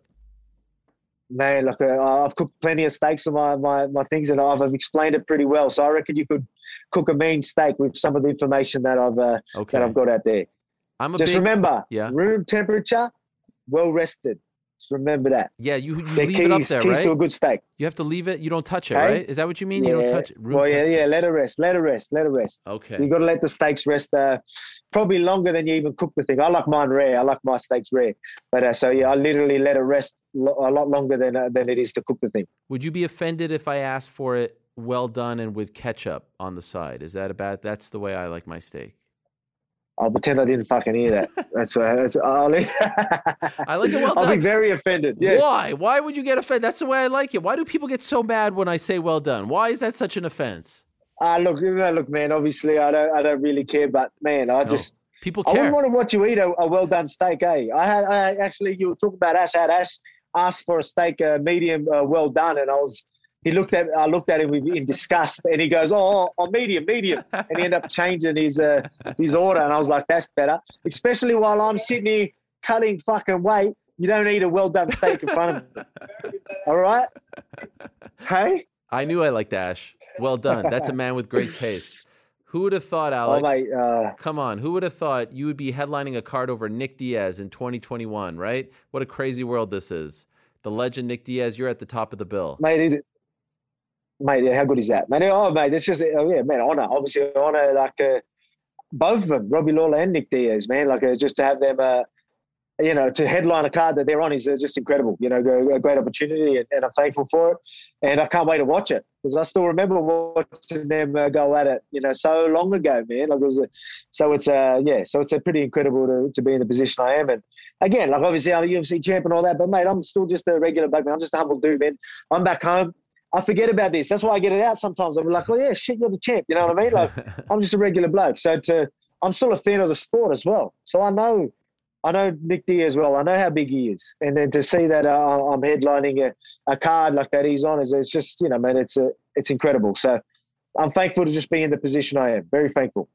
Alex, I wish you the best. Thank you so much for the time. Good luck on Saturday. Can't wait to see you back in there. And thanks, as always, for coming on the show, for talking to us. I really appreciate it.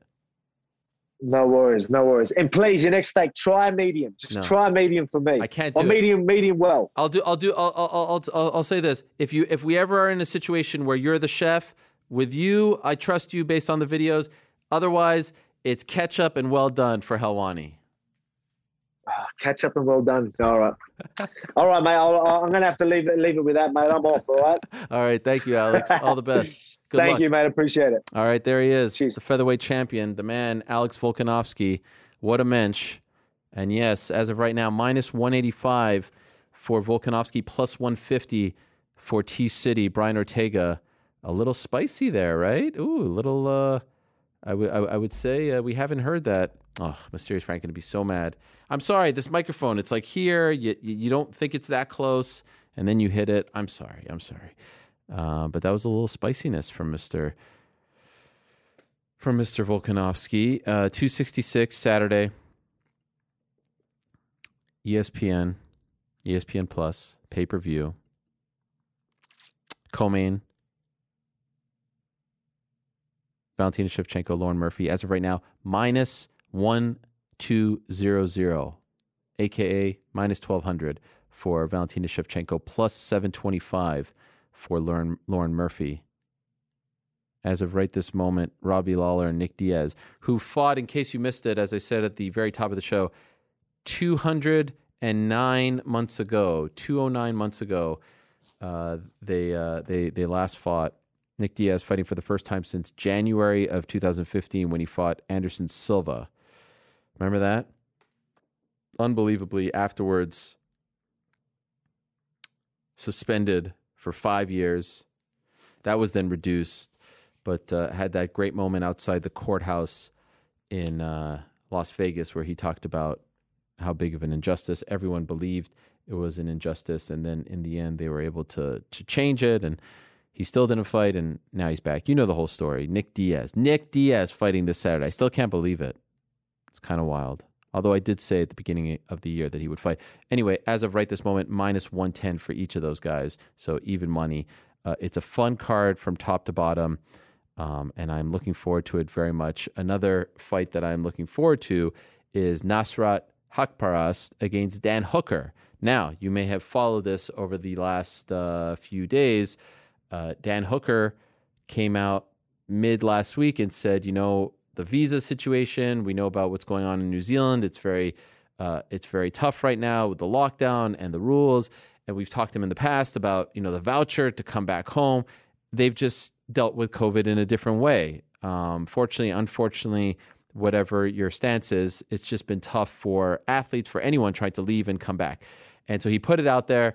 And then the word was that he has an appointment on Monday, and he was hoping to get the visa. And then if he gets the visa, he'll be able to fly it on Thursday, because that was the first available flight, which, given the time difference, he'd be able to land in Vegas Thursday night, weigh-ins Friday morning. I mean, this is unprecedented stuff. The last time we saw something like this was with Darren Till and Kelvin Gastelum. Shorter flight from London to New York, but he also arrived on Thursday, weighed in on Friday, and ended up beating Kelvin Gastelum. This is a lot more involved, a lot of stress, but also a much longer flight. And so a fascinating story. As of right now, the fight is on. We are going to get Dan Hooker versus Nasrat Haqparast on Saturday. And it's just, like I said, unprecedented. So I wanted to have Dan on, and like Izzy a couple of weeks ago, kind enough to join us very early in the morning over there in New Zealand. It is currently 7:33 a.m. Tuesday morning, and Dan Hooker is still in New Zealand. He is fighting on Saturday in Las Vegas. historically, he would already be in Las Vegas, as Alex Volkanovski is already in Las Vegas. But there he is, I believe, at home in New Zealand. Good morning to you, Dan. Good morning, Ariel. That's a lot to take in, but I think you wrapped it up pretty well. Okay, so as of right now, as we are talking on Monday afternoon in New York City, Tuesday morning in New Zealand, this fight is on. You are fighting Saturday night in Las Vegas against Nasrat. I'll be there. That's all. That's all in the clear now. That visa was the only thing stopping me. It came till like last Friday here in New Zealand. My flight was Sunday, and the consulate got in touch with me and said, no, we're not going to be able to process your visa till the end of this week. And I was just like, I'd done so much work to get to this point right now. So I went to social media. I turned to MMA Twitter. I turned to social media. I was on the 6 o'clock news here in New Zealand on a few different stations, and just everyone getting behind me and just bombarding the consulate. Like, people were submitting like get Dan Hooker's visa as like full application. So it was everyone's help. Then out of the blue, they said, all right, we'll give you an appointment Monday at midday. Don't miss it. I got down there, got it done. So as far as I'm concerned, this fight's away. I'll be getting out of here Thursday. Okay, well, this is unbelievable stuff. Did you know the entire camp that it would come down to the wire, or were you told at the last minute, hey, we're not going to get this visa, and then you started to worry? This camp has been a pretty tricky one. So when I signed this fight, I signed it like 5 weeks ago, Sunday. And then that Tuesday, we went into like a complete lockdown here in New Zealand. And if you don't know about lockdown in New Zealand, it's not like lockdown in other places. Like everything, absolutely everything shut. The US embassy shut as well. So the consulate was shut. They weren't processing any visa applications. UFC got in touch with them and they said, all right, he can't come down to the embassy to get his visa, so you can post it in. So I filled out all the forms. I got it posted in. And yeah, I was sitting around waiting for 4 weeks to kind of get that thing returned. They had my passport for the last 4 weeks, and then for it to come to last Friday and then to say that they're not going to get it done in time was just I couldn't accept that. That's something that I just couldn't accept. Did they tell you, like, did they initiate, or did you call them and say, hey, what's the status of my visa? Like, did they give you the heads up to say, hey, we don't think this is going to happen, or did you have to ask them? So like the UFC was speaking to them directly. You know, I was going through the people at the UFC were speaking to the people at the consulate, and they were confident that we were going to get it done. Like the embassy knew the time frame. They knew they knew where my flight was. They knew why I was going, and for it to come down to the wire like a day or two before my flight, for them to tell me they were calling me to tell me the fight's canceled. Man. And I was just like, nah, I'm going to take this into my own hands. Do you think if you don't make it public, if you don't go on Twitter, Instagram, and all that stuff, this doesn't happen, you're not fighting on Saturday? Without a doubt. 100%, without a doubt. If I didn't put the pressure on them, like no one from the embassy is going to, or the consulate is going to come out and say, yeah, all right, if you just bombard us on social media and absolutely harass us on the 6 o'clock news, that you're going to get your visa application like processed a lot faster. Like they're obviously not going to come out and say that, but for it to come out of the blue like that, for them to have like no real back and forth discussions, and then for something like an appointment to come out of the blue, as far as I know, that's the only appointment they've granted for the last 5 or 6 weeks. No way. Really? Wow. That's unbelievable. So what about like Eugene and Eugene's going to be there, right? Yeah, but he can just come across on a ESTA. I need a work visa. I need a P1 visa. So that was the real holdup. Okay. Wow. When you went there, what did they say to you? Like, how did they receive you? Were they annoyed that you bombarded them? What was that like? Nah, like nothing. I went down there. The doors open and the guy just like put his hand out.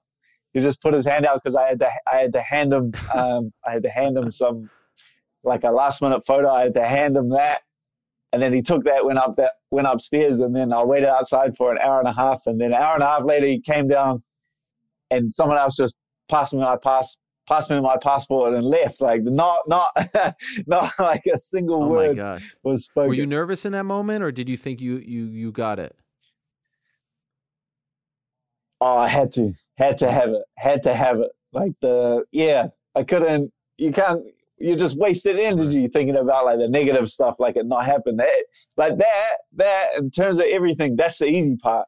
Getting your visa and all the flights and things like that, that's the easy part of getting to the fight. You still have to focus on the main thing, which is getting in there with one of the best fighters in the world and competing. Okay, and so why are you leaving on Thursday? Why can't you leave? It's Tuesday now. You got it on Monday in New Zealand. Why Thursday?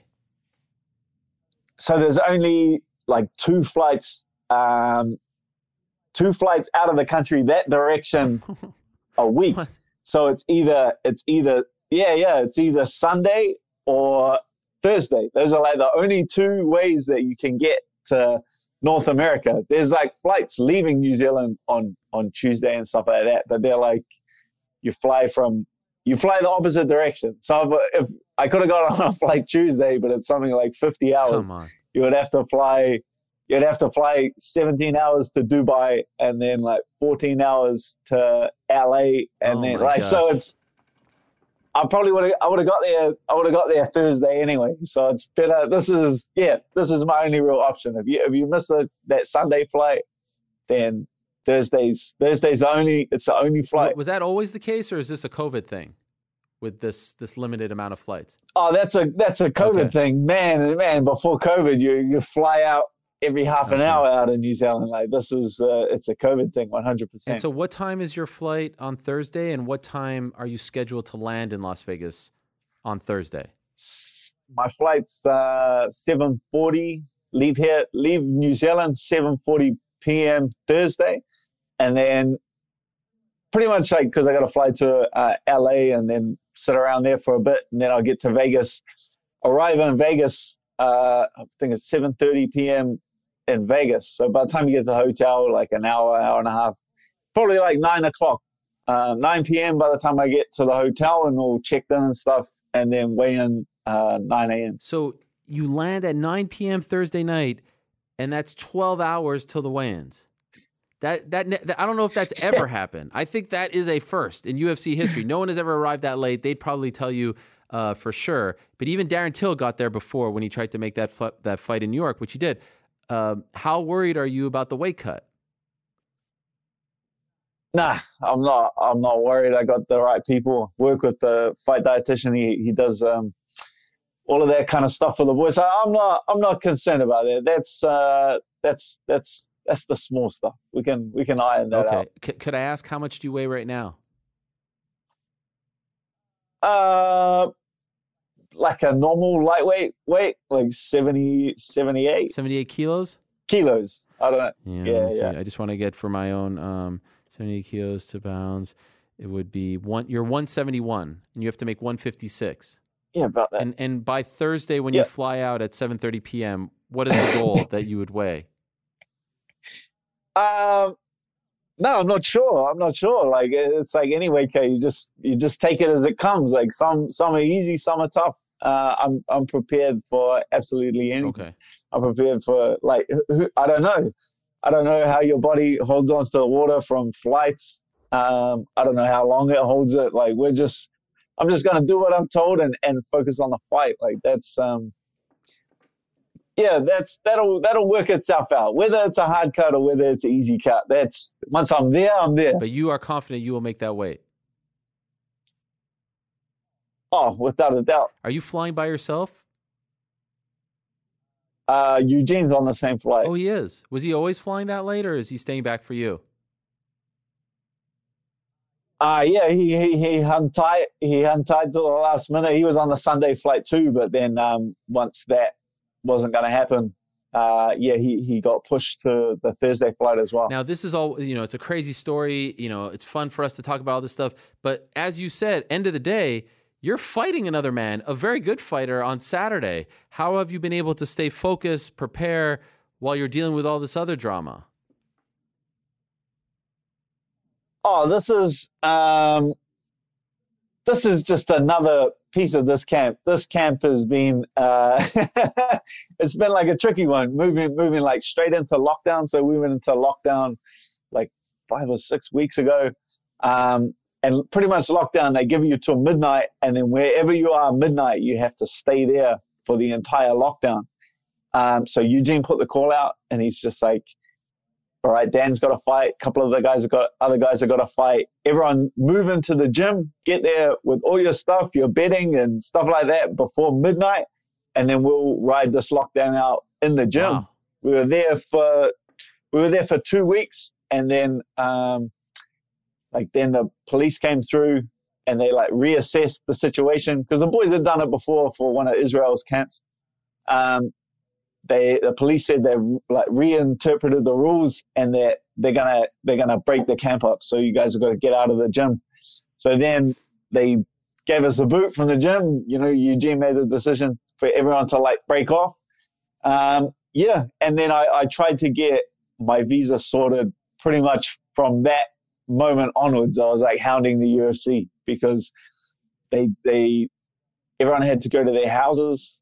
I had to go to my house, and I've been riding out the last 3 or 4 weeks of this fight camp just at my house. Doing what?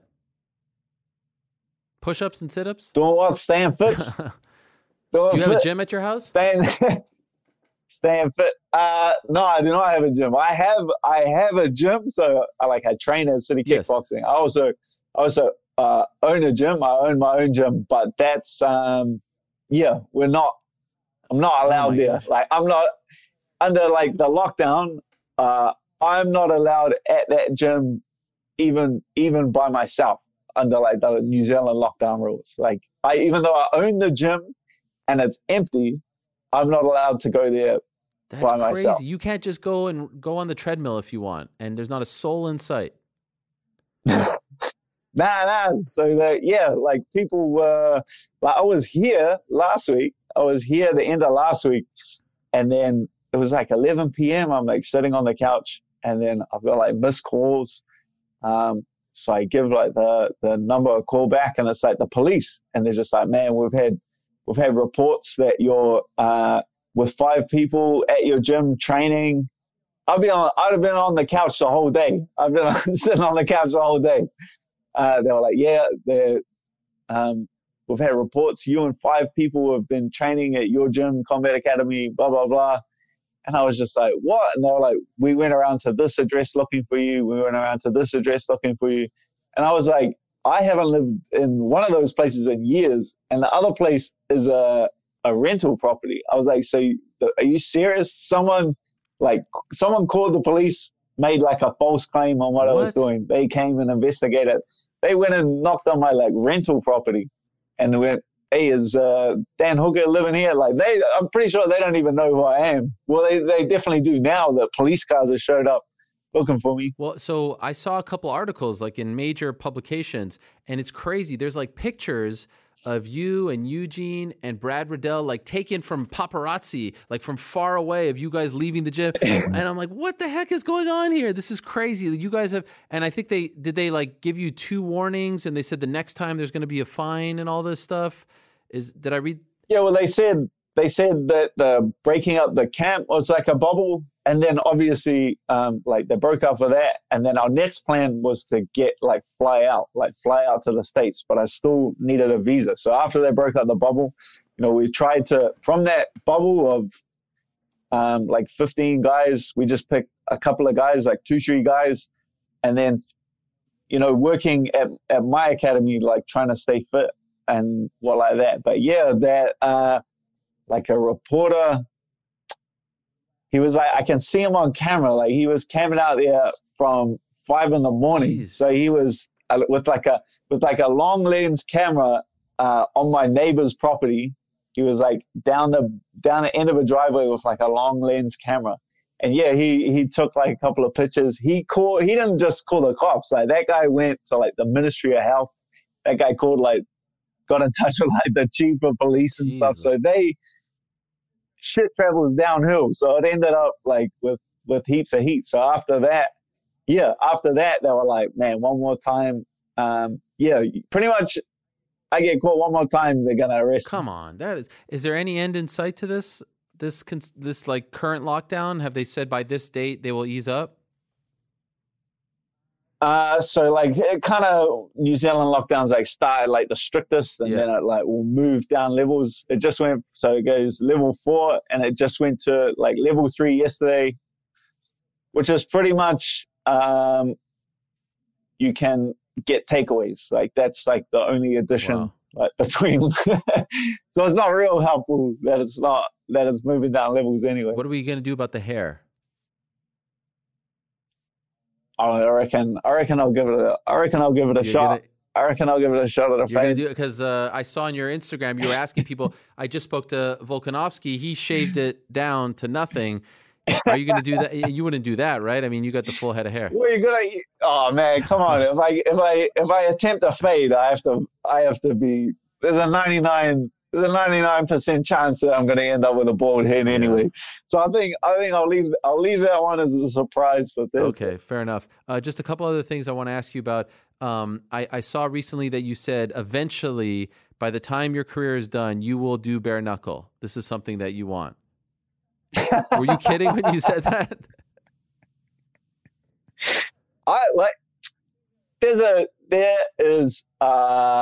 There is like a fine art to bare knuckle boxing. If you go watch the Irish, the Travelers do it, like they do it justice. I feel like it's like a real skill. It's probably it's definitely why MMA fighters have a lot of success in bare knuckle boxing against boxing. Just the smaller gloves like changes the guard a lot. Like it changes a lot of things. If you watch like a few of the like gypsy guys doing it, they're like 45-minute fights, 50-minute fights. Some of the most technical fights you'll ever watch. Like Joe Joyce, like some of the most technical fights you'll ever watch. That to me is like an art to it. We'll see. It's a completely different art. Okay. Something you're interested in, you have respect and admiration for, but you're not running to go do it. Yeah, I would. I'm not. I'm not gonna like not re-sign a UFC contract. Fair enough. And Arman Sarukian, not happy with you. Called you out, even though you have a fight this weekend. I'm assuming you saw the call out. You saw his fight. You want to get by Nasrat, but is this something that you're interested in if all goes well on Saturday?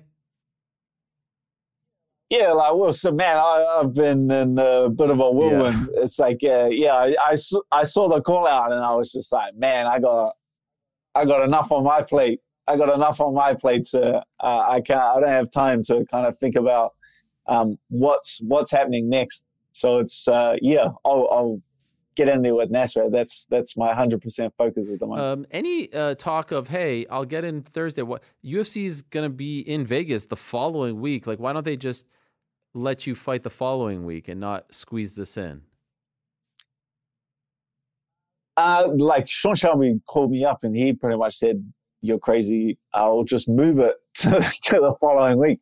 But if I fight on that show, even if you put me on the first fight of the night, I can't get back into New Zealand indefinitely. So I miss my booking in the quarantine to get back into New Zealand. And it's a lottery system now. So they just switched it to like a lottery system. Every couple of months, they draw it out of a lottery. So you miss that 4 times, that's a year. You can't go home for a year. You miss the lottery 4 times, they ain't no going home. So it's that's a no option, like being locked out of my home, away from my family and my businesses and my gym and my team for maybe a year. No. For the sake of pushing that fight a week, I'm out. So do you have a return flight now? Yeah, like I make it. Like that's why I was so adamant on this date for months. Gotcha. For months. This is why I'm like willing to fight like an unranked fighter. Like same thing. Like the UFC came to me and they were like, I don't have anyone in the rankings for you to fight. on that date, they're either matched or injured or, not picking up the telephone. So it's, I was like, get someone unranked and I will fight absolutely anyone on that day. It has to be that day purely for the fact that after the fight, I can return to New Zealand. When's your return flight? A week later. So I'm in Las Vegas till October 2nd, I believe. Right, and that's when the next fight is, but you wouldn't be able to make it because it's literally on the day of the fight. That is crazy. Like hours, like you have to be on the right flight. Yeah. Like they can't even push me to the next flight. Like I missed that flight. I'm locked out of New Zealand indefinitely. This is so stressful. And so you had to almost get the return and then get the fight, right? Like you had to find what's That's how it worked. That's how it worked. I booked this voucher to get back into New Zealand in May. So I've had this since May. So I've been absolutely hounding the UFC since May to fight on this card. Yeah. Did you like Nas? Like, did you know who he was? I've seen him fight before. Yeah, I definitely seen him fight before. And like how it happened was like super respectful. Like I had like a little bit of back and forth with Arman and stuff like that. Like I put up a post like, I'll fight a guy unranked, ranked. Like, I don't care. I need to fight on this date. Like I went public with that to try and find an opponent after the UFC was like, I don't have anyone for you to fight. So I went public with that. I was like, I'll fight anyone who in the division is willing to put their hand up. Like Arman starts talking shit and I was like, cool. Like I've got to fight. I start like arguing back with him. I say, all right, let's fight. And he says, like, he comes out like a week or two later, like, oh, no, I'm already booked. I've got to fight. I was like, why are you talking shit then? Why are you running your mouth? You know what I mean? Like, you'll see me say some wild stuff, but that's fighting words. I'm trying to fight a guy. It's very rarely you'll see me talking smack if I already have a fight. So Nasrat actually like DM'd me and he's just like, hey man, like I'll fight you on that date. Like I'm willing to step up and fight you. And I was like, man, let's get it done then. I went to Sean Shelby, how about Nasrat? He said, yeah, cool. We'll get that signed off. So it was like super respectful between like me and Nasrat. He just messaged me, yeah, I'll take the fight. Yeah, it's like super respectful back and forth. Good guy. He seems like a good guy. My heart goes out to him. I know he recently lost his mother. And I know I heard you say, I think it was to Submission Radio, like what you've been going through pales in comparison to what he's gone through. And so it's cool to see, the relationship that you guys have, even though you're fighting each other on Saturday. And I give you both a lot of respect for having to overcome all of this just to get to the fight. Also, I want to ask about your teammate, Fao Vake. I hope I'm pronouncing his name correctly. Is there any update on his situation? I know you guys were very upset about the punishment given to the murderers. Has that changed at all? Nah, that ain't going anywhere. The wheels of justice move very slowly. Okay. So there was like four of them involved in the attack. That's one of them who pled guilty. That's why he pled guilty, got 6 months home detention. The other three, their trial is next October. So next October. So we wait a year. We're going to wait a year. I thought you meant next month. Yeah, we wait a year until. No. So it's 13 months until their trial. So there's not going to be any clarity on that situation for a long time. But we just wanted to highlight that first sentence just to show everyone that this is not like a good sign for the future. Like there needs to be a harsher penalty here in New Zealand for that, because that's terrible. Absolutely. Well, I hope it all works out and that you guys are happy with the verdicts and what is given out as far as punishment is concerned. So in conclusion, Dan, 2 more days till you fly out. What do you do Tuesday, Wednesday, Thursday? What are you doing to now? You should be in Vegas, right? You should be in the hotel and going. What are you going to be doing the next 2.5 days before you fly out? Yeah, I don't know. Sitting around twiddling my thumbs. I got a lot of interviews. Just pass the from my time. house, I guess. Are you alone there, or is your play PlayStation? Is your family with you? No, my wife and daughter Okay, here. okay. Well, at least you have some company. And it's it's Auckland to LA, Vegas. How long is that in the air total? Like I think Auckland to LA is like 12, 13. Okay. And then I 1 don't hour know or so. how long I'm waiting around. Oh, okay. Yeah, wait around for a couple of hours, and then it's like an hour. Man, God bless, my man. Small potatoes. Yeah. I can't wait to see you on that scale on Friday. You are handling this so well with a smile. I would be crapping my pants. I mean, God bless you, man. I would be so nervous. I'd be in a ball in the corner crying. But you are an inspiration the way you're handling this, and I'm so happy that you got the visa, that they listened to you, that they that they smartened up a little bit about the situation, that you're able to earn a living and fight. And I can't wait to see you fight on Saturday. Thank you so much for doing this and waking up early to talk to us as well. I really appreciate it. Good luck to you, Dan. We're pulling for you to make that flight, to get in the air and to land in Las Vegas, to have a healthy, safe weight cut, and then to step on that scale and then eat a big old meal on Friday in Vegas, my friend. All the best. Thank you very much. Thank you very much. All right. See you there. See you there. Wow. Unbelievable. Dan Hooker, what a story. Again, covering this sport all this time at this point, feeling like an old man. I have never seen anything like that. That is, again, the only time I can remember anything remotely close to that. Darren Till, UFC 244, New York. Had the whole Canary Islands taxi situation. I think he had a visa issue as well. So he had to stay in London. But again, that's a 6-hour flight. And so he was able to fly over, I think, Thursday morning, got there Thursday morning, if memory serves me correct, because there was a media day / open workout. Cut weight. Won the fight. This one's a little different. I mean, that's a long, long flight. New Zealand to LA. You kidding me? Craziness. All right. Well, that does it for today's interviews. Unbelievable. What a story. This guy, he would be in Las Vegas right now. He would be there right now. And now he's got to fly over. I mean, just unbelievable. Still 2 more days, and then he's got to fly over. Well, a fun day. So, again, we are back on Wednesday. I told you about one of the guests who will be joining us, Alexander Rakic. There will be more. It is 1 to 4-ish again on Wednesday. We going back to back. We doing it like we like to do it.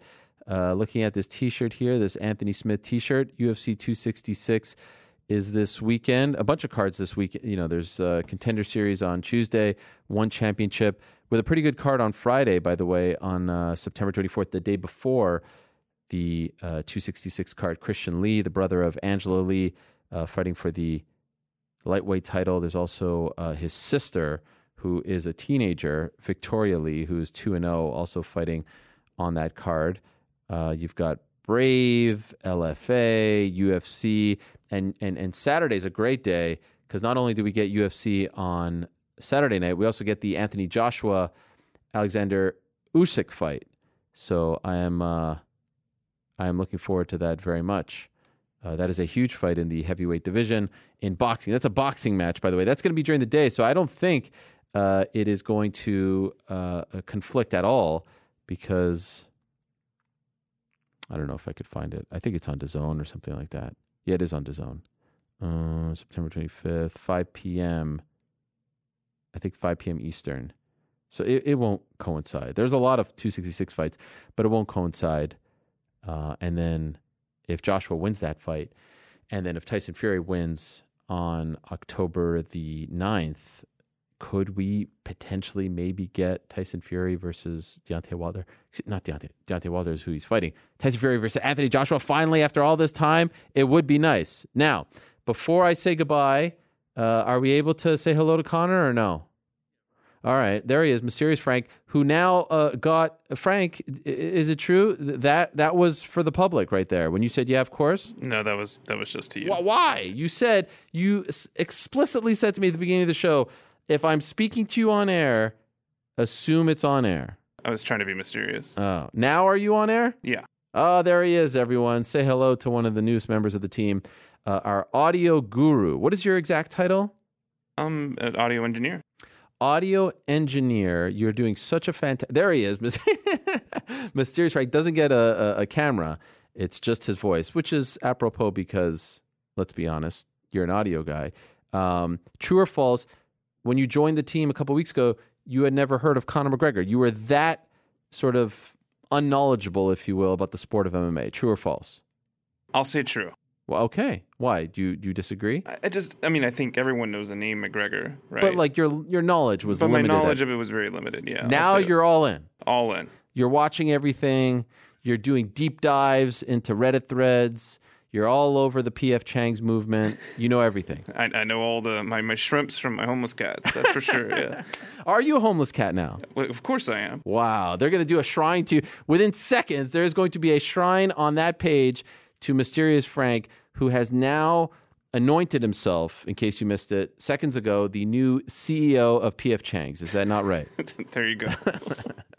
Well, thank you very much. You're doing a great job, and it's great to hear from you. But no, I wanted to say hello to Connor, spelled Conner, newest member of the team, producer extraordinaire, joining us from the mothership. Sans mask, Connor. That's very ballsy of you. What's going on? Did everyone leave the room? No, we got people in here, but we got the approval from everyone. Wow. We all felt comfortable with it. So, yeah, we're going no mask in here. Mysterious Frank, though, he's still got his mask on next to me. Alex, everyone, Yoon back there as well. Welcome to the squad. Yeah, I appreciate it, man. I'm happy to be here. It's great to have you here. Joining us from the mothership. Yep, came from the mothership. That's how I met you, ESPN. Spent 3 years there. And now we're here. Happy to be here. ESPN Radio, we worked together, right? A couple of those pre-shows, I believe, right? Did we do a DC and Helwani together? Yeah, a couple DC Helwanis, couple pre-shows, a lot of caller screening, everything like that. That's It right. was a good time. And then you found out that I left, and you said, I got to get out of here as well. I need to hitch my wagon to this locomotive. You know, the Helwani train is just full force. That's it. That is exactly it, man. You nailed it right on the head. I had to hitch my wagon to Helwani. And I noticed just very recently you got the rub from the great Mike Greenberg. You were on air. He was giving you segments and everything. You're doing voiceover work for him. And then you bolted. You stabbed Mike Greenberg in the back. I mean, Greenie's no Helwani, man. That's right. Hey, can we clip that off? Casey, clip that off for me. Greenie is no Helwani.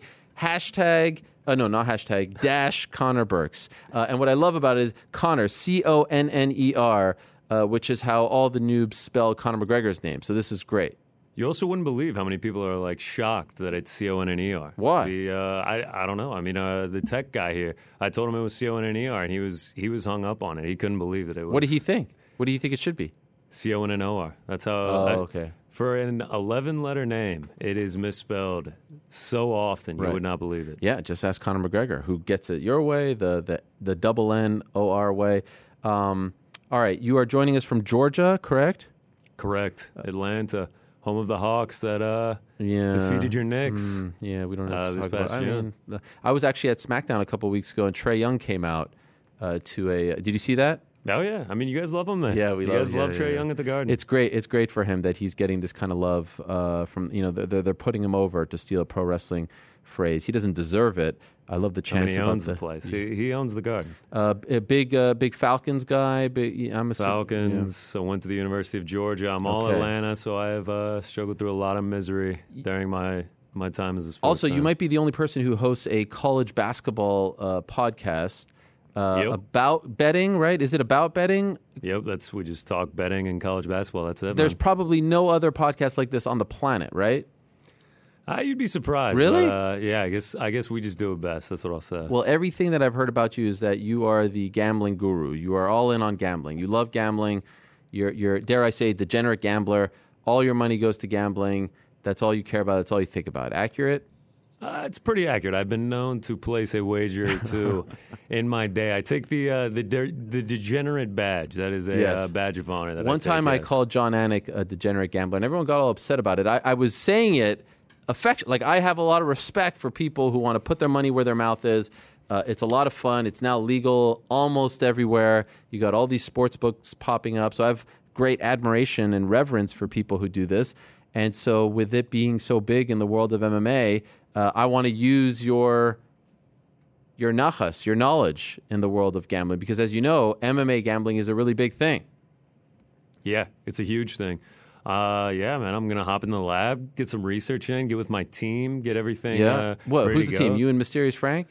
We don't have to name names. The team that'll remain undisclosed. But yeah, we're going to get the research going. I've heard you say that you think that the gambling guys in this sport, bunch of hacks, don't know anything, never get it right, and you're going to give them a real, dare I say, a run for their money. False or accurate?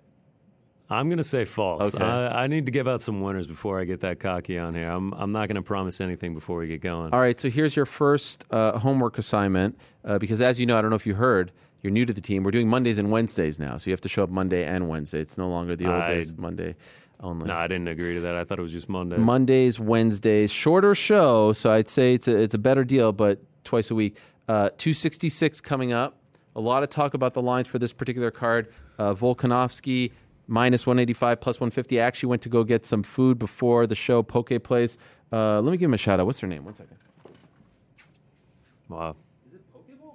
Just leaving myself there. Is it actually called Pokeball? Great place near our studio here on Broad Street. Great people. And the guy, like, one of the first things he said to me was, Volkanovski minus 185, that's crazy. They're not giving him enough respect. You got that fight. You got the Nick Diaz fight. Even money. Is Shevchenko and Murphy, is that worth a look? You know, because she's such a big favorite. What I want from you on Wednesday, I'm big into the parlays. Can you give us a parlay? Can you give us something to lay some money on for, you know, the card on Saturday on Wednesday? Is that a fair homework assignment? I mean, yeah, I'm going to do it anyway. We'll have single plays. I'll give a parlay and I'll give an underdog. How's that sound? Okay, I like that. All right, so the pressure is on. At the end of Wednesday's show, we shall get your picks. Perfect. And we'll plan on it. And what happens if you don't, like, what's at stake here? Money. I'm gonna take these bets. If I put them on the air, I'm gonna take them myself. You're gonna do it. Okay. You're not just one of these guys who throws it out there and doesn't actually. Absolutely not. Okay. Nah. All right. Well, welcome to the team. I look forward to the picks, and in all honesty, very much looking forward to working with you. TST, our mutual friend, speaks very highly of you. And so many people reached out to me from ESPN and said, how dare you steal the brains, the heart and soul of ESPN Radio? For the record, I didn't do any stealing. This was all you. So come, if you want to come at me. There was a little bit of poaching involved. It was a little bit of I'm not a big involved. poacher. All the best, Connor. We'll talk to you on Wednesday, okay? There he is, good. Connor. Conner, Burks. That's Connor, Conner, not double N-O-R, not single N-O-R, like Mr. Conor McGregor. So I do believe that does it for today's program. You know, one thing that I would love, there's got to be a way where I'm able to, like, scour before the show is over. Like, did I miss anything? You know, usually Casey hits me up with something if something big happened. Nothing here. No, nothing over here. Okay, so nothing really happened because I'm not really looking at my Twitter while, the show is going on. Last week at the final hour, I got the notification about Joseph Benavidez retiring, and then we got the notification on Thursday, as first reported by MMA Fighting. I'm pointing at myself. I had nothing to do with it. Damon Martin, Guilherme Cruz, reporting that Carlos Condit retired, and yeah, so it's been a busy few weeks. I want to give a shout out to the MMA Fighting team. You know, you can get this podcast on Spotify, on Apple. It's on its own feed, but they're doing great stuff on the MMA Fighting feed as well, which actually used to be the MMA Hour, the old MMA Hour feed, but then of course, took it over as expected. So there's a ton of podcasts there. There's the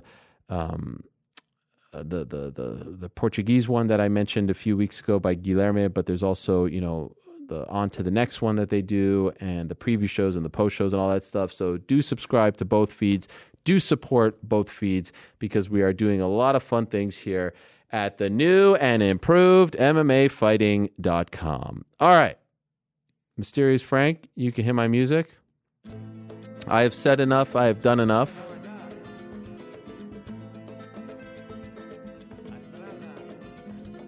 It's been a fun show. Missed call from Vitor Belfort. I didn't see that. I'm sorry. I will call him back.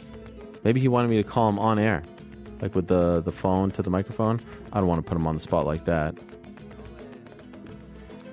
But I'm curious as to what he would like to talk to me about. In any event, a fun way to start the week. Thank you very much to all our guests. Thanks to all of you who continue to support, who continue to download, who continue to subscribe, and who continue to comment and review and all that stuff and more.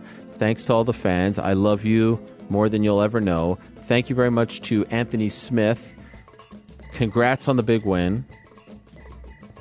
Hope you all buy his t-shirt. I love it. I will buy one myself. Thank you very much to Carlos Condit. Thank you for the memories. Congrats on an incredible career. Good luck in this next chapter. Thank you very much to Ryan Kavanaugh. Good luck to him. Next event coming up in October. Big Triller card, boxing card, Teofimo Lopez. Thank you very much to Leon Edwards. I tried, my man. I tried my best. Trying to fight the good fight for the little guy. Thank you very much to Alexander Volkanovski. Good luck to him on Saturday. And good luck to Dan Hooker as he tries to make his way to Las Vegas this weekend as well. Back on Wednesday, same time and place. Until then, I say peace. I'm out of here.